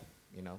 Well, what do you think of that? Now it's kid film, adults going, I don't know. Now it's adult film, kids going, you know. Did you find perhaps some of the dialogue or the way the characters interact, especially with Finn and Rey, was very contemporary? So in 10 years, it's very contemporary. So in 10 years' time, people don't speak like that anymore. Well, yeah, there was that's a great point. There was a couple of times where Finn said, "Man, I've had a messed up day." And I'm like, "Oh, really?" And a long time ago, far, far away, people said like, "Oh man, shit was whacked."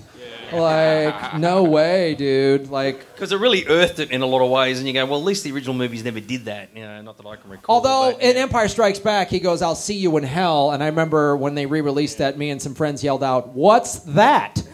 That's a Christian concept from a planet that hasn't been discovered yet. So, okay, little religious study here for me. Sorry. 2,000 years ago, kids, Abraham walked on a mountain. Anyway, I didn't remember that shit. But so one thing Steele said that your guys' organization is the oldest Star Wars fan club in the planet. Oh, but wait, let's make sure it's not over though. No, it's not over. No, not at all. No, not at all. Absolutely, yes is the answer to your question. And for those who want for technicalities, I mean, you're stepping down as leader now because you hate the new film so much. No. He's going to paint his arm red. I didn't say I hate it. I just need to process it. We all have to do it after either you like it or you hate it. There's no in between. Try or try not. There's no. I wonder. Before you say that, I want to throw this out there. My guess is, people such as yourself that are on the fence, I think you're going to watch it a couple more times and come around to it. And I say that because I went through that not with any of these movies. I either loved them or... you know what? That's not true. I went through that with Jedi. I was like, oh, these stupid Ewoks, you know. Ding, ding, ding, ding, ding, ding. And then because Fuck off back to America. Yeah, let me finish. I said that when that movie first came out because I was 14 or something, and I was sort of in that, whatever... And then watched the movie again 10, 15 years later and went, the Ewoks are great. They're this badass, mean, they're feisty. And I came around on Jedi. I remember I didn't like Empire as much when it first came out, and I came around on that. I thought, now I'm like, oh my God, they end it. You don't know. Is he his father? He lost his fucking hand. So do you think that potentially could happen for you and others with this? I think so. I found with myself, like Phantom Menace came out, didn't like it. Then suddenly I came around to... No, I'm not talking about those three bullshit movies. I'm talking about... I'm getting the point there. And I liked Phantom Menace. Apples and oranges. Apples and oranges. Stop interrupting. And then I swung right around, and actually I didn't like it again. So I think you're right. Once time has passed, people might go, you know, it's not so bad after all. Either that, or they'll just say, no, it really didn't. It just didn't work. But I think, it has a chance to grow. It's a lot to absorb. You have to admit, don't you? There's so much to take in. Oh, yeah. All the new characters, all the new storylines, all the new bad guys are coming here and they're going there. And then it's a lot to sort of swallow. And... I think it does take a few goes. I feel like it's a roller coaster, and it's some amazing new roller coaster, and the first time you just go, oh, what the fuck was that? And then you ride it 2 and 3 and 4 times, you go, oh, I love that second, because you're actually more aware of what's coming, so you can digest it as you're saying, and go, oh, this part's coming up. I want to, and pick up things that you missed the first time because you were just so... Like, I was just freaking out this whole time. Well, maybe that's why the originals worked so well, because you didn't have to process anything. It was all just laid out in a line, and you just sort of followed along. You got to the end, you go, yeah, I understood everything. Well, when you saw there was a surprise. When you saw the first movie, there was no backstory. It was literally everything was new. Like, there was no other movies or anything to reference. And they had no idea there was going to be a sequel, which is why they wrapped it up with the big awards ceremony. The galaxy's saved. Everything's good. And then, it did well, and now we got to... go find Vader and figure out what the fuck's happening. Where they made these like with all 3 films release dates. There's 3 plus spin-offs. Right. Yeah. Because as I said to Steele once in one of his podcasts, remember Force Awakens technically shouldn't have happened. Jedi finished, everybody was happy. There's a big thing with the Ewoks and they're all singing songs. End of the trilogy, the saga. It's all done and dusted. And then, of course, Disney come along, buy Lucasfilm, and then suddenly, out of nowhere, a new film trilogy has to be created, which means new good guys, new adversaries, new stories, and then just got to bring it all back up again. And that's why you could almost potentially argue, well, how about you don't see the film at all and just pretend Jedi was still the end of the story? Now, and it all finishes happy. George, didn't you originally plan it to be 9 movies? I plan to do 25. Yeah. 25 Ewok movies, is that right, mate? Correct. That sounds so good. That is great. Hey, that's the films that we'll be making that normal. When are you seeing it again, Darren? Funnily enough, I've got a gold class screening on the 30th. It's the only time I could get a free booking. But I had free tickets. That's the reason why I had to try and use them up before the end of the year. So, yes, I shall be seeing it again. So, yes. Hey, we've all got stuff going on. Please thank Darren Maxwell, everyone. Darren, thank you so much, man. Darren, can you say Great. that? Yeah. It was awesome. Darren, you're very brave to come on this stage and be a prequels sympathizer. It's like global warming deniers, but... The reason why I have that attitude... sorry, I'm just going to get a bit nerdy for these guys here for all of a sudden. What? Not here. I got to do it, man. Let me do it. Just do it once, mate. Just let me do it once. Come on. Oh, just let me do it. Okay. Is the fact that everybody disses the prequels now. They hate them. They thought they were shit. They were crap, whatever.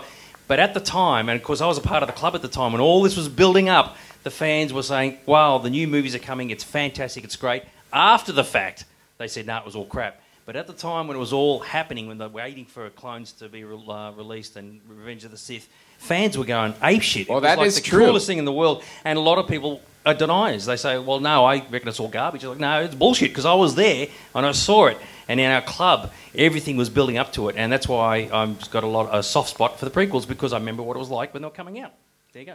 That's All right, awesome, fair Darren. enough. Right on. Let's thank the awesome Darren Maxwell. Have you signed it? Oh, okay. Yep.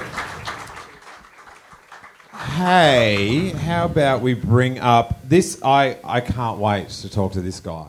He has gone, he's been a guest of the podcast before, and he went into it somehow, amazingly, absolutely spoiler-free, and I mean any media whatsoever. He hasn't seen a trailer, a teaser, a toothbrush, nothing. Please welcome from Tripod, Gatesy!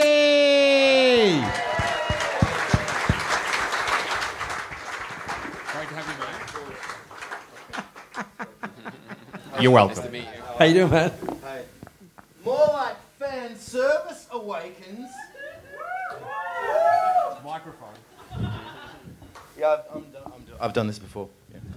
How are you, man? Gatesy, how much did you see beforehand? I saw nothing. I haven't really seen you since Comedy I saw you once, Yeah. and you were so drunk you couldn't recall anything you'd seen for the past 10 years. Yeah. But what had you glimpsed at before the film tonight? I was at PAX like a month ago. Was anyone at PAX? Yeah. I saw some action figures, and it was Finn, and I saw an action figure for Rey, and I went, oh, for fuck's. Seriously, I had no idea. I've been trailer free for 2.5 years. Wow. That's it. So now let me ask you this: if you were in a movie and like any of the movies, I think Skyfall showed it or whatever, Mate. did you walk out or did you not see those movies or how did you avoid the trailers? Well, you haven't seen a movie for 2.5 years. I've seen. I really upset a friend of mine, Hamo. He taught me Justin Hamilton. You know, anyone know Justin Hamilton comedian? I went to see, I think, a film with him anyway. And in the trailer, he said, just fucking put on your headphones, because I'm just fucking, oh no. So I actually got my phone out, put in my headphones, just for the trailers, and keep my eyes shut. Like some fucking mentalist. Seriously, it's a problem. Even I was so petrified on the bus ride here that people would be pontificating about what they saw in the trailer that would somehow tarnish my view of the movie. It was. By the way, George, can I ask you a question? Sure, please. You made an amazing universe, Thank you. referencing some of the great films in cinematic history. What's it like having a film like Force Awakens reference your movies? Well, you know, I think it's like was like watching my ex-wife be tag teamed by a bunch of guys. Yeah. I absolutely agree. I absolutely agree. By a giant mouse. It was beautiful. It was. Yeah, and Goofy and everybody just. Yeah. What is And amazing- everybody's cheering. All my friends are like, yeah, give it to her. You know, like just brutal. Everyone's having a good old time. Yeah. What's amazing about not knowing anything about the trailer? I didn't see the trailer, and even at St Kilda Junction today, I saw a billboard that, and from my peripheral, I saw the Star Wars and the color scheme of what I believe to be the poster, and immediately my eyes went no, because I don't even want to know who's in it, and I know it was ruined for me in a way that Han and Leia and all of those old characters were coming back. But So Star So Wars wait. was ruined because Han Solo was in no, it. well. So how did you drive? I used the Force. Yeah. But And a lot of insurance. yeah. But it was kind of like weird for me because watching the film tonight, in what I believe to be the best venue to watch such an epic movie, one of the biggest fucking cinemas in the Southern Hemisphere. Wasn't that grand? Wasn't that grand? Yeah, that was great. awesome. That was great. I really felt like we were part of something really special, and I loved that. But I lost my way. What's going on? No, but it was just seeing these major figures come into play. All I was thinking about was, okay, Leia's coming up. Well, Han's in it quite a bit. It's Han's journey. But I already knew that Luke was going to be involved. So it was kind of like at the end when you saw him on that beautiful mountaintop, and it was a beautiful moment. That was you for the past 2 years. That was fucking me. Just waiting there, checking my apps. Just eating your robot hand skin and just Absolutely. Going, fucking show up. Come on, I've been waiting here a long time. But yeah, it's a beautiful movie, but I think it's kind of like a reboot in the way that it's eating its cake and having it too. Yeah. It is almost a reboot,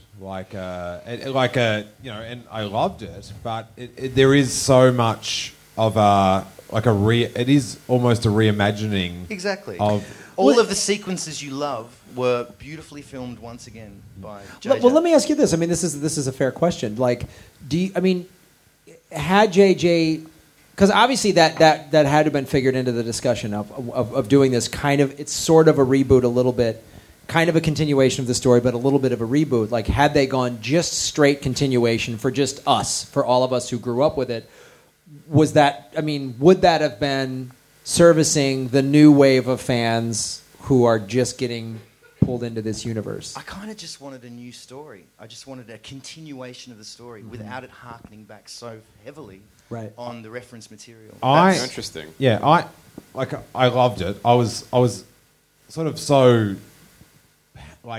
tired and I was sort of a bit numb. Like when someone referenced the soundtrack before, I was like, I really don't remember any music at all. Yeah, I know. I think that's the thing. Like, we all need to see it 2 and 3, 4 times. Yeah, to I just remember hearing John Williams' theme a bunch of times. Right. Yeah. The one thing that got me as a little bit weird was when they were hatching their plan, and it was a bit of a CSI sort of, everyone jumped in and went and I can do this, and we can, it was sort of such a committee meeting of everyone throwing in ideas, and there's people from fucking Lost saying shit. What it was an exposition party.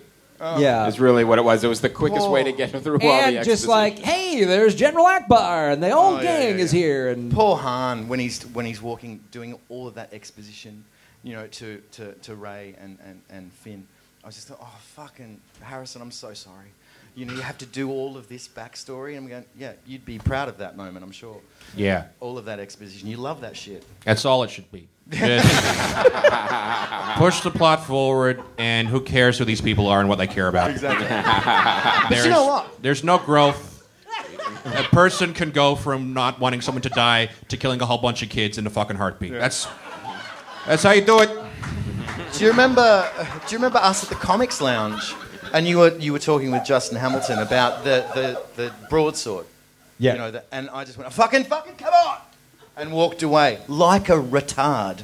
I love the broadsword. I like the fact that these two new people who sense the Force or just get the Force from the ground, they've looked up the Force on Wikipedia and gone, yeah, I'll give that a crack. And they're pimping their lightsabers up. Fucking yeah, let's do that. I loved it. I must admit, like when you talk about Wikipedia in real life things, when Finn had crash landed and he was walking through the desert of Jakku, like destroying stormtrooper shit on the ground, I'm like, that'd be worth a fair bit on eBay. Like those scavengers don't know what they're missing out on. Yeah, I thought they were going to cut to him again, still taking off the armor. There were so many pieces. But so am I to take that you missed the opening crawl? I sort of caught the end. How good was the crawl?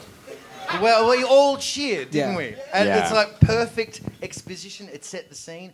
And that appearance of the Star Destroyer. Man, yeah. And the way they did it. How are they going to do it as good as 1977 when I was 5 years old, seeing that fucking ship going across my head? How are they going to do it? Oh, change perspective.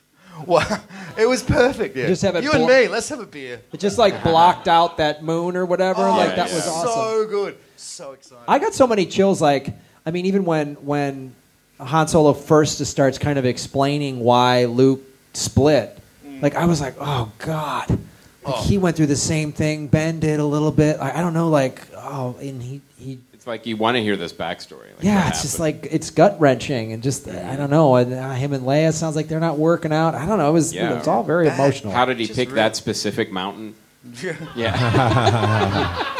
All right, sex machina. Yeah, we gotta get going. Can I just say one more thing? Sure. I loved about the first act, the TIE fighters. How good was it seeing TIE fighters kick ass? Yeah. Really. Playing TIE Fighter the game 20 years ago. It was great, man. I mean, all that and getting back inside the TIE Fighter and seeing all that and then... Seeing an X-Wing TIE Fighter battle over the surface of a planet. That was really cool. Going through the crashed ships and all that. Yeah. When they were chasing Millennium Falcon, that was great.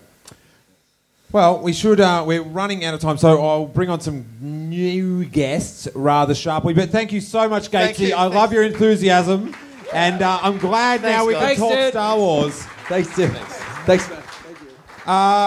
Let's bring up someone that sat next to me at a previous Star Wars premiere. I hope, yes, he's still here. And he is. You might know him from the band Something for Kate. He's a great Star Wars fan and a longtime friend of mine. Please welcome to the stage, Paul Dempsey. Hello.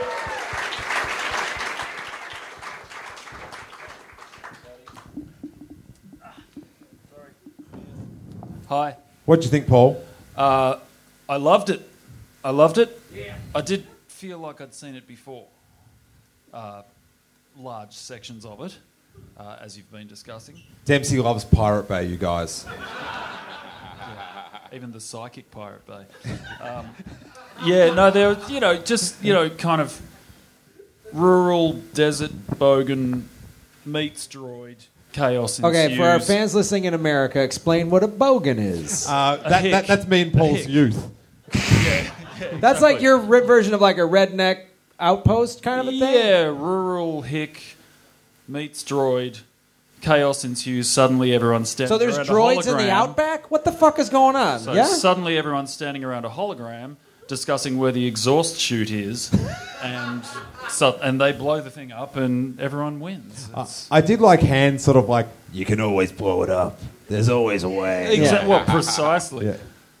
The other thing I got was Han Solo with the grey hair, and like there was so many comedy moments between him and Chewbacca. Like it was constant. It was like I was starting to get. Like, if Paul Schaefer was a Wookiee, it was like Letterman, Schaefer, kind of just this constant, he's looking at each other going, He's actually the polar opposite. Yes, he is. Yeah, he's more like the woman who ran the dive bar. Maz Kanata. Exactly. I love her. I also liked that I think maybe what they missed in The Phantom Menace was... for people seeing it for the first time, seeing a Star Wars film for the first time, Maz Kanata had a pretty sweet riff about the Force and to mystify it and stuff like that. And again, we have to reiterate, not one mention of midichlorians. Yes. Yeah, thankfully. Yeah, it's a real shame. All I wanted to do was just explain everything so there are no loose ends. Yeah. Well, at least I didn't want anyone working out the Force by themselves. This is what the Force is. There won't be any angry tweets from Richard Dawkins. No. Yeah, what? Anybody? No. Okay. Dempsey, Richard Dawkins references at 4:24 at a Star Wars podcast. Hey, I'm going to bring up someone else who I'm very excited that got to make it. He's a great Star Wars fan and is pretty fond of those Wookiees. Welcome to the stage, Dave Cullen.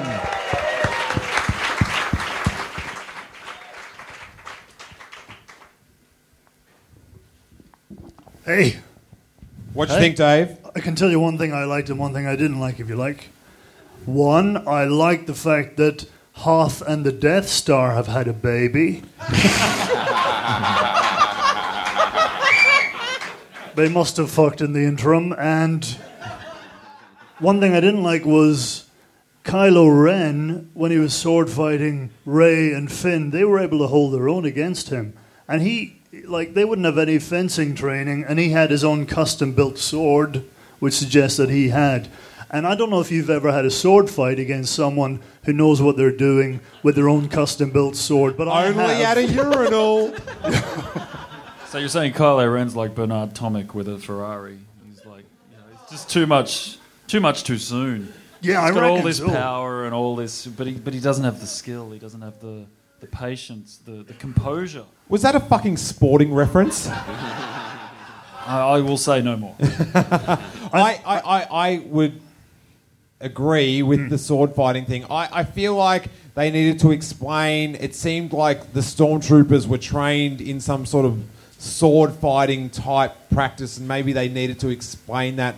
Maybe just drop a line in, because that other stormtrooper that fought him with the pneumatic tonfa. Yeah. The giant thing he was swinging around, that was badass. So they maybe needed to point out that he was trained in that, and that would allow him. But the Rey thing is very interesting, that she instantly... Well, she was very good with the bow staff, so, that's spear. true. She's used to using weapons. I can't believe I'm trying to help out this new film right now. She was incredible, though. Pick this motherfucker apart. Go for it. I think the one thing I think we as Star Wars fans have lost, and I think this might sink in a little bit more over the next few days, is we've lost the opportunity to see Han Solo and Luke Skywalker together again. Yeah. Just even chatting, just catching up, and just maybe saying goodbye to each other, or fighting side by side again. Unless they turn blue. We might get the blue versions of them. The blue Avatar versions. Yeah. I don't know. You never know. Luke might be able to do some sort of Jedi resurrection trick? Jedi resurrection, or talk to the dead, or some shit. They might. Shut up. There'll be flashbacks, I think. You don't know the Force. I was okay with Han Solo's death, though, because he's getting on, and surely this galaxy has nursing homes. And he could have ended up in one of those. I mean, at least he did die like a hero in a, sort of great climactic final scene. He could have got Alzheimer's. What? Just him and Chewbacca just walking around eating pudding and robes. Well, that'd be enticing. That'd be awesome. At least it was exciting. Now, George, did you storyboard any of those scenes? Yeah. I did. On my little legal pads. And I'm glad how it worked out. I don't know what the fuck I'm saying right now. Have you got Alzheimer's? Yeah, speaking of Alzheimer's. Awesome. So, Callan, thumbs up or thumbs down? I feel like my thumb's in the middle a bit. I'm kind of upset about the whole Leia and Han thing. I was hoping to see them together again. That was a big thing for me. So that's kind of devastated me a bit. But it was a fun ride, wasn't it? Mm-hmm. Yeah. I think the whole year and a half's been a pretty fun ride, yeah? Yeah. Dempsey, thumbs up, thumbs down. Oh, thumbs up. Loved it. And George Lucas, CGI'd thumbs up or down? I'll give him a thumbs up. Well done, JJ. Good work. You know, I'm passing it on. Yeah. You know, take it, do whatever the fuck you want to do with it. You know. So basically, just like a hey JJ, thanks for gangbanging my wife. Yeah. You know what? Pat in the back. Here's some condoms. Go for it. Have a good Please time. thank Dave Carlin and Paul Dempsey. Please sign the poster. Sign the board. Oh, thank you. All right, is Mason still here? Oh, you went? All right, I want to get up someone that his whole thing was on the podcast. What if it's just a film? I just want him to answer this question. He's from the very popular Weekly Planet podcast. Please welcome my buddy, Nick Mason. Oh, fire up, Star Wars fans! Hey friends, what's going on? Was it just a film? It was not just a film. I am a renowned non-fan of Star Wars. It's okay, you don't have to know who I am. But look, I am firmly of the belief that up until this point, like 2/3 of the filmic output of Star Wars has been total garbage. I really, really enjoyed this film. I thought it was great. I'm going to go to the bathroom. He's done it. Yeah, woo! What was the high points, low points? Oh my goodness. You know what the low point was? I was talking to somebody about this earlier. The low point was when Han has made the noble sacrifice. He's done. And then we all return back to the Resistance base. And Chewie just does the blank on Princess Leia. He just walks past. There's no interaction whatsoever. It was quite bizarre. Like that. No. When Han's died, and Chewie returns, and they don't.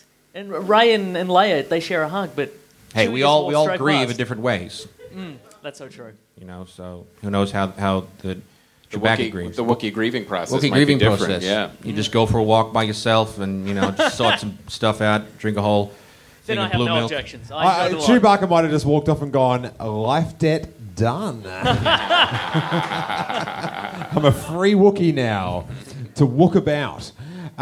So on the podcast, is it going to get a positive review? I think so. Yeah, I enjoyed it a lot. I thought it was great. Fantastic. There That's all I have. It's it's a return to form, in my opinion. I know people have been waiting 30 years for that, and there it is.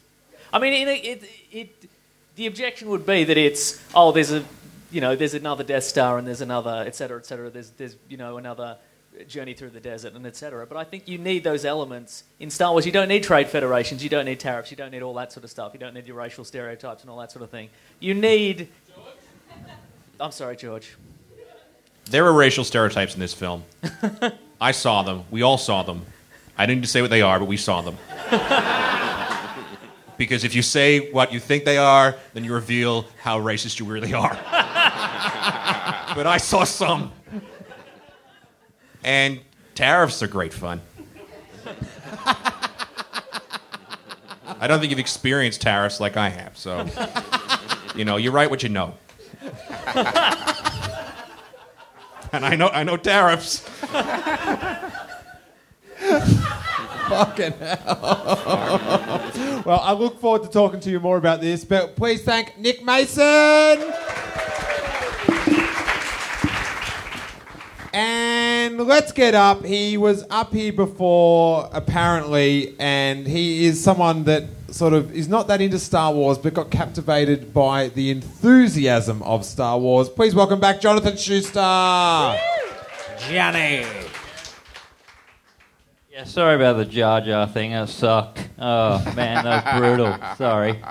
Hey, guys. Hey. What'd you think? Hey, John. Oh, I fucking loved it.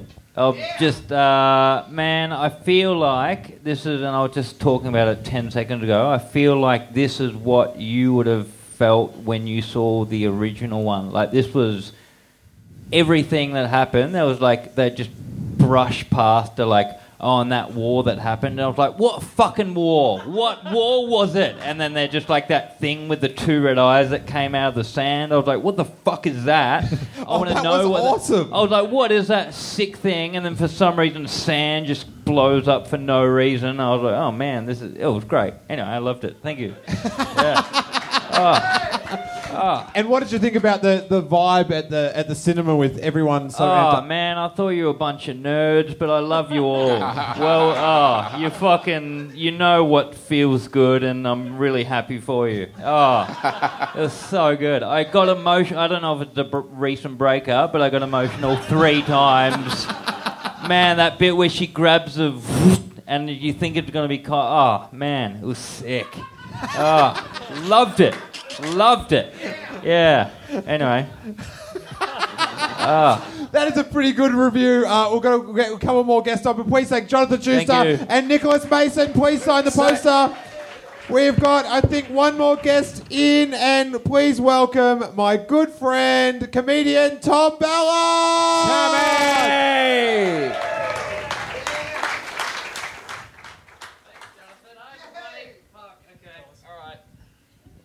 I better be interesting because I can feel a vibe in the room of going, this guy better be better than sleep at this point, yeah.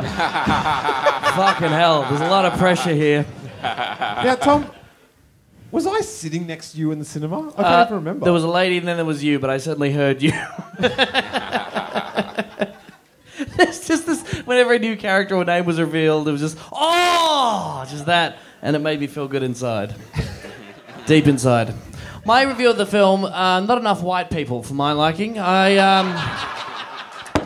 was fucking multicultural propaganda.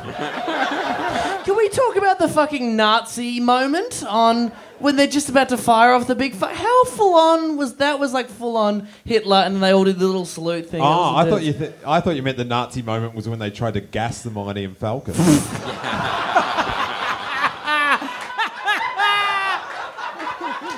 Yeah.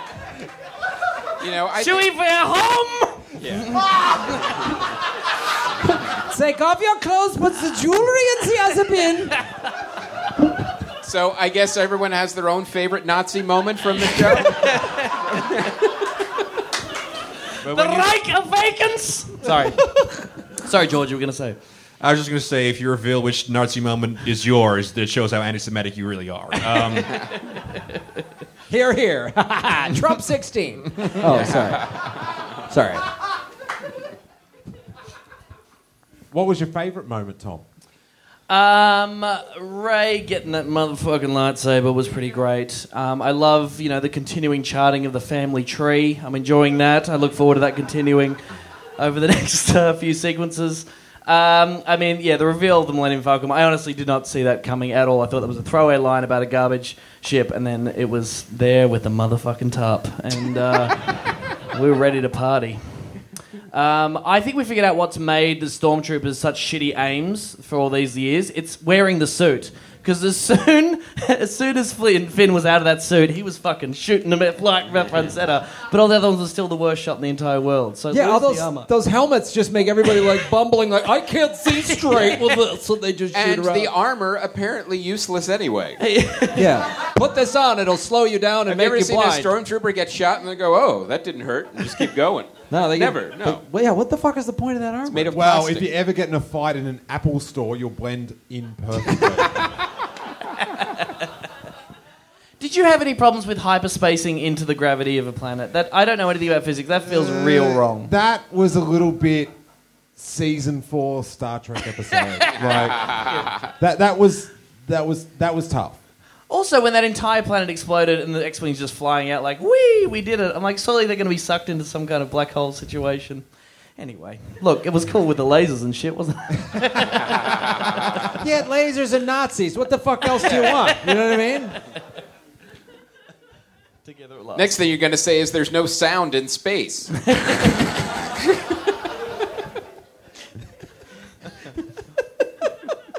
I loved it. I thought it was fantastic. I am really interested to see where it goes and what that villain's motivation is. If he's just ruling the galaxy, that's a little boring to me. I think that's the new challenge. Is like, what's the driving force of fucking shit up Nazi stuff? Yeah.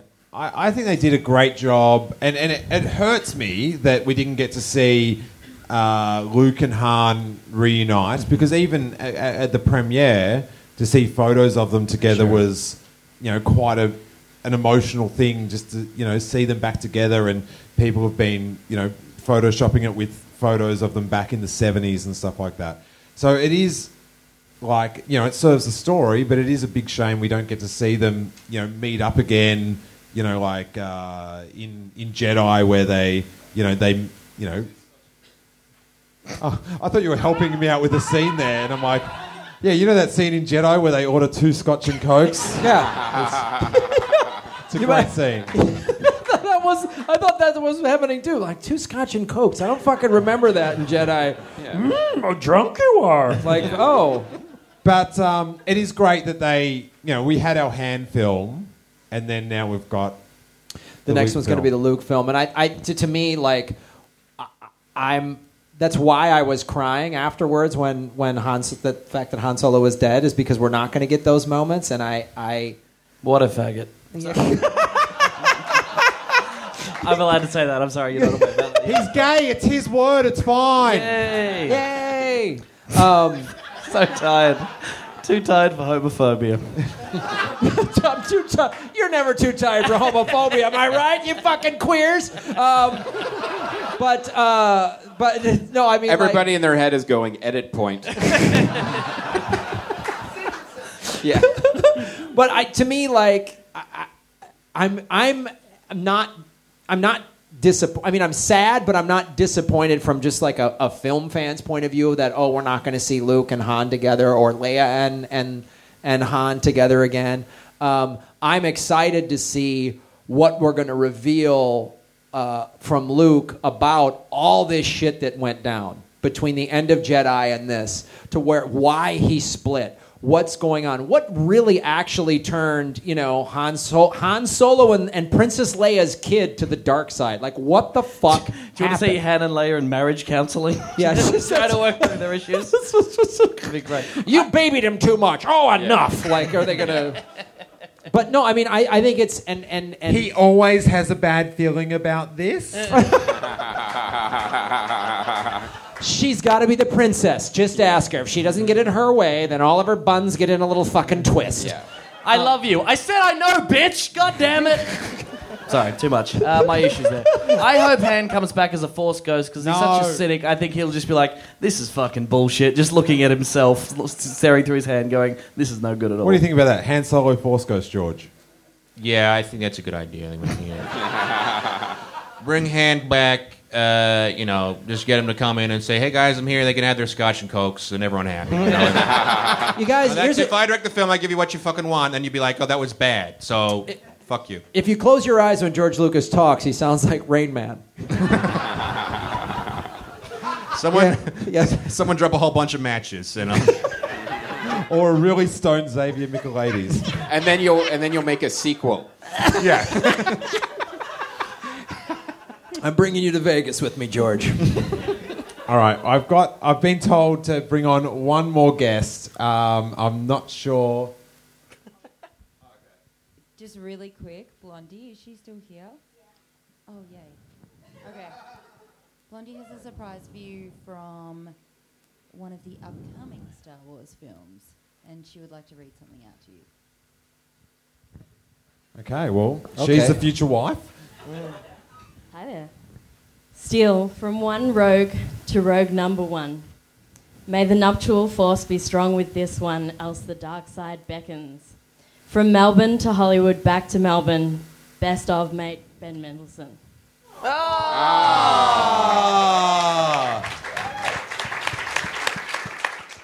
That's awesome. That is great. He better not die in the film. Thank you so much. That's so cool. So that pretty much guarantees he's going to be on the podcast. Pretty much, you guys. Hey, thank you so much, Tom Ballard. Tommy! And also a huge thanks to George Lucas. Thank you, George. Sign the poster, George. And Andy Siderica's belly. Keep it going for Andy Siderica's belly. Sign it, George. This is outstanding. Nice work. Here's the deal. George, you just signed it, George. Someone might think it's one of the Beatles. He didn't put THX 1138. Yeah. It's implied. Yeah. So, Graham, Chris, you've travelled halfway across the world to experience this film after like a 2-year journey. And I have to say, I was kind of sad this week that both, for the Force Awakens and the wedding, that like I love looking forward to things. I love salivating and just thinking about stuff. And it is a little bit sad that it's, we've done it. We have a lot of other films to watch, but this was a very special time. How do you feel after travelling halfway across the world to hang out with a bunch of pretty fucking great people in a bar at 4 a.m? Would do it again in a heartbeat. Yes. This was really awesome. So cuff up $5,000, you guys. I cannot say like this is one of the coolest things. Podcasting has literally taken us around the world. I mean, we went to Sydney and the Outback and Tokyo to do earbuds. Graham, we all have a lot of stuff going on. Yeah, we.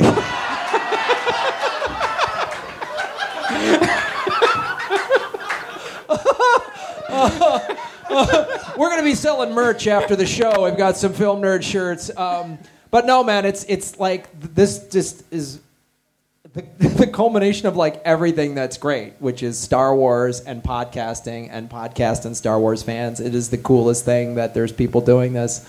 Like everyone was so fired up, everyone in costume, people coming up going, "Hey, Chris and Graham, thanks for flying this out." I mean, it's like this is one of those moments that I personally am never going to forget. It was so great. And you didn't even seem that bummed that they got the names the wrong way around. That was great. Yeah, who gives a shit? I just figured it was an Australian thing. How the drains work differently. I didn't give a fuck. They're going to switch us up.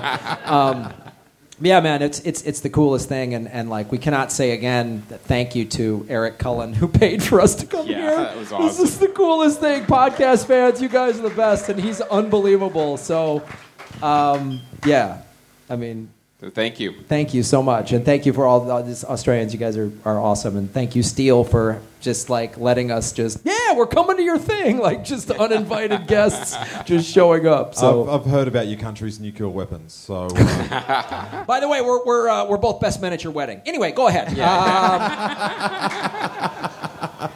Hey, it's been like for such a silly idea, and then for you guys to jump on that idea, it is bizarre that we're all here at 4:45 in the morning.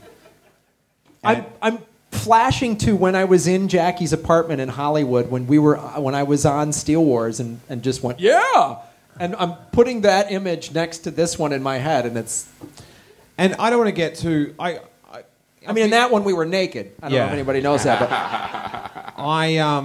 I've done a lot of interviews about Star Wars over the past week and thought about it a fair bit, and I think that the whole image of Luke looking towards the twin suns, of Rey looking towards the ship taking off and just going, I've got an idea, let's do it, let's do it, is a pretty inspiring one. And I think a lot of people have been affected by Star Wars in that way, to go live out their dream and be more than maybe what they're meant to be. And so it's so cool you guys came. I want to give a huge shout out to Seamus O'Tooles Irish Pub in Knox. Garth and Jason. And just real quick, you don't need to say, if it's called Seamus O'Toole's, we kind of get it's an Irish pub. You know what I mean? It's not like Seamus O'Toole's Computer Repair. Such a dick.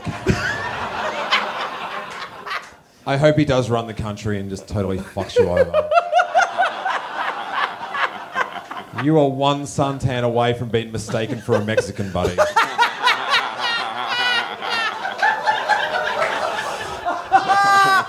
You're going to be building that wall and jumping on the other side. Those guys have been so cool, and it could not happen without them, and so many other people, Jackie and PRK and Paul and everyone. Laura at the bus. Laura that did the bus, and the bus company was super cool. We've got Nath up there. We've got Dan doing social media. It's just, and I'm... It's fucking 5 o'clock in the morning. I will be forgetting people, but There's Steph and Adam and so many people. And just, like, this thing only could happen because of the enthusiasm from the fans that, like, we'd mention it on the podcast and everyone would get on Facebook or Twitter and go, yeah, do that. And it's like, okay, we're up for it. So thank you guys. Give yourselves a fucking huge round of applause and everyone that helped. We should, if this is a simulcast, so for my listeners, Comedy Film Nerds, they review films every week with different guests, and it's always awesome. It was like, I was thrilled to be a guest a couple of times. It was super cool to be in Australia and hear your podcast and come over to Anywhere USA, Sherman Oaks. That's a joke for us. And it's awesome that you came out and be a part of this. Dude, thank you for having us. And, to any of our Comedy Film Nerd fan listeners who, if you haven't checked out Steele Wars, it is pure Star Wars nerd love, front to back. And, you've also Green Guide Letters is hilarious. That's really fun. You've been in the LA Podfest the last 2 years, and, we love this, like, across the ocean thing. It's fucking great. Thanks for having us. Thanks for having us, man. We should. This is what podcasting is all about. Yeah. Come up with a freak weird idea and just do it. Yeah. Hell yeah. Now, when I conceived this, I had a vision. And it was inspired by one of our very loyal listeners who always comes to the live shows, Catherine, who... give a round of applause for Catherine. Hey! She is... It's like... It's so cool that, like... This, I don't know, just the fans can do the things. She's got a knitted Kylo Ren lightsaber. Oh, I thought that was a dildo. I couldn't tell. Now, my closing dream was, to no surprise, to have 200 idiots at 5 a.m. all join together to sing the Ewok celebration song, Yub Nub. So, I would love for you to join me.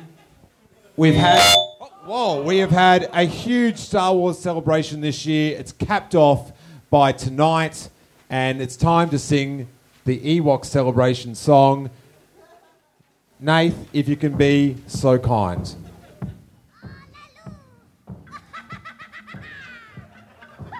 I don't know when to start.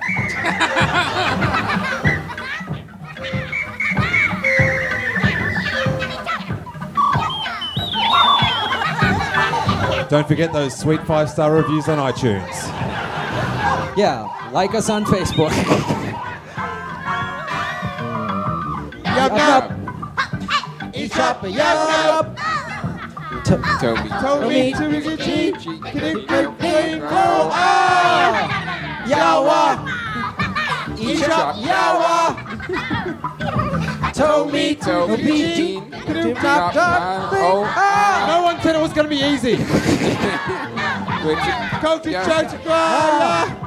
Check your coded end. Ali glowa. Each up a glowa. Glowa. Shoot. Defo. Atut. Diawa Gunda. Yawa. Yawa. Go to do Yawa. Ali Tukana. Ali Tulutana. Glowa. Each up glowa. Yo go to get you. Get the phone. Yup nub. Yup nub. Yup nub. Thank you, Comedy Film Nerds. Steele Wars.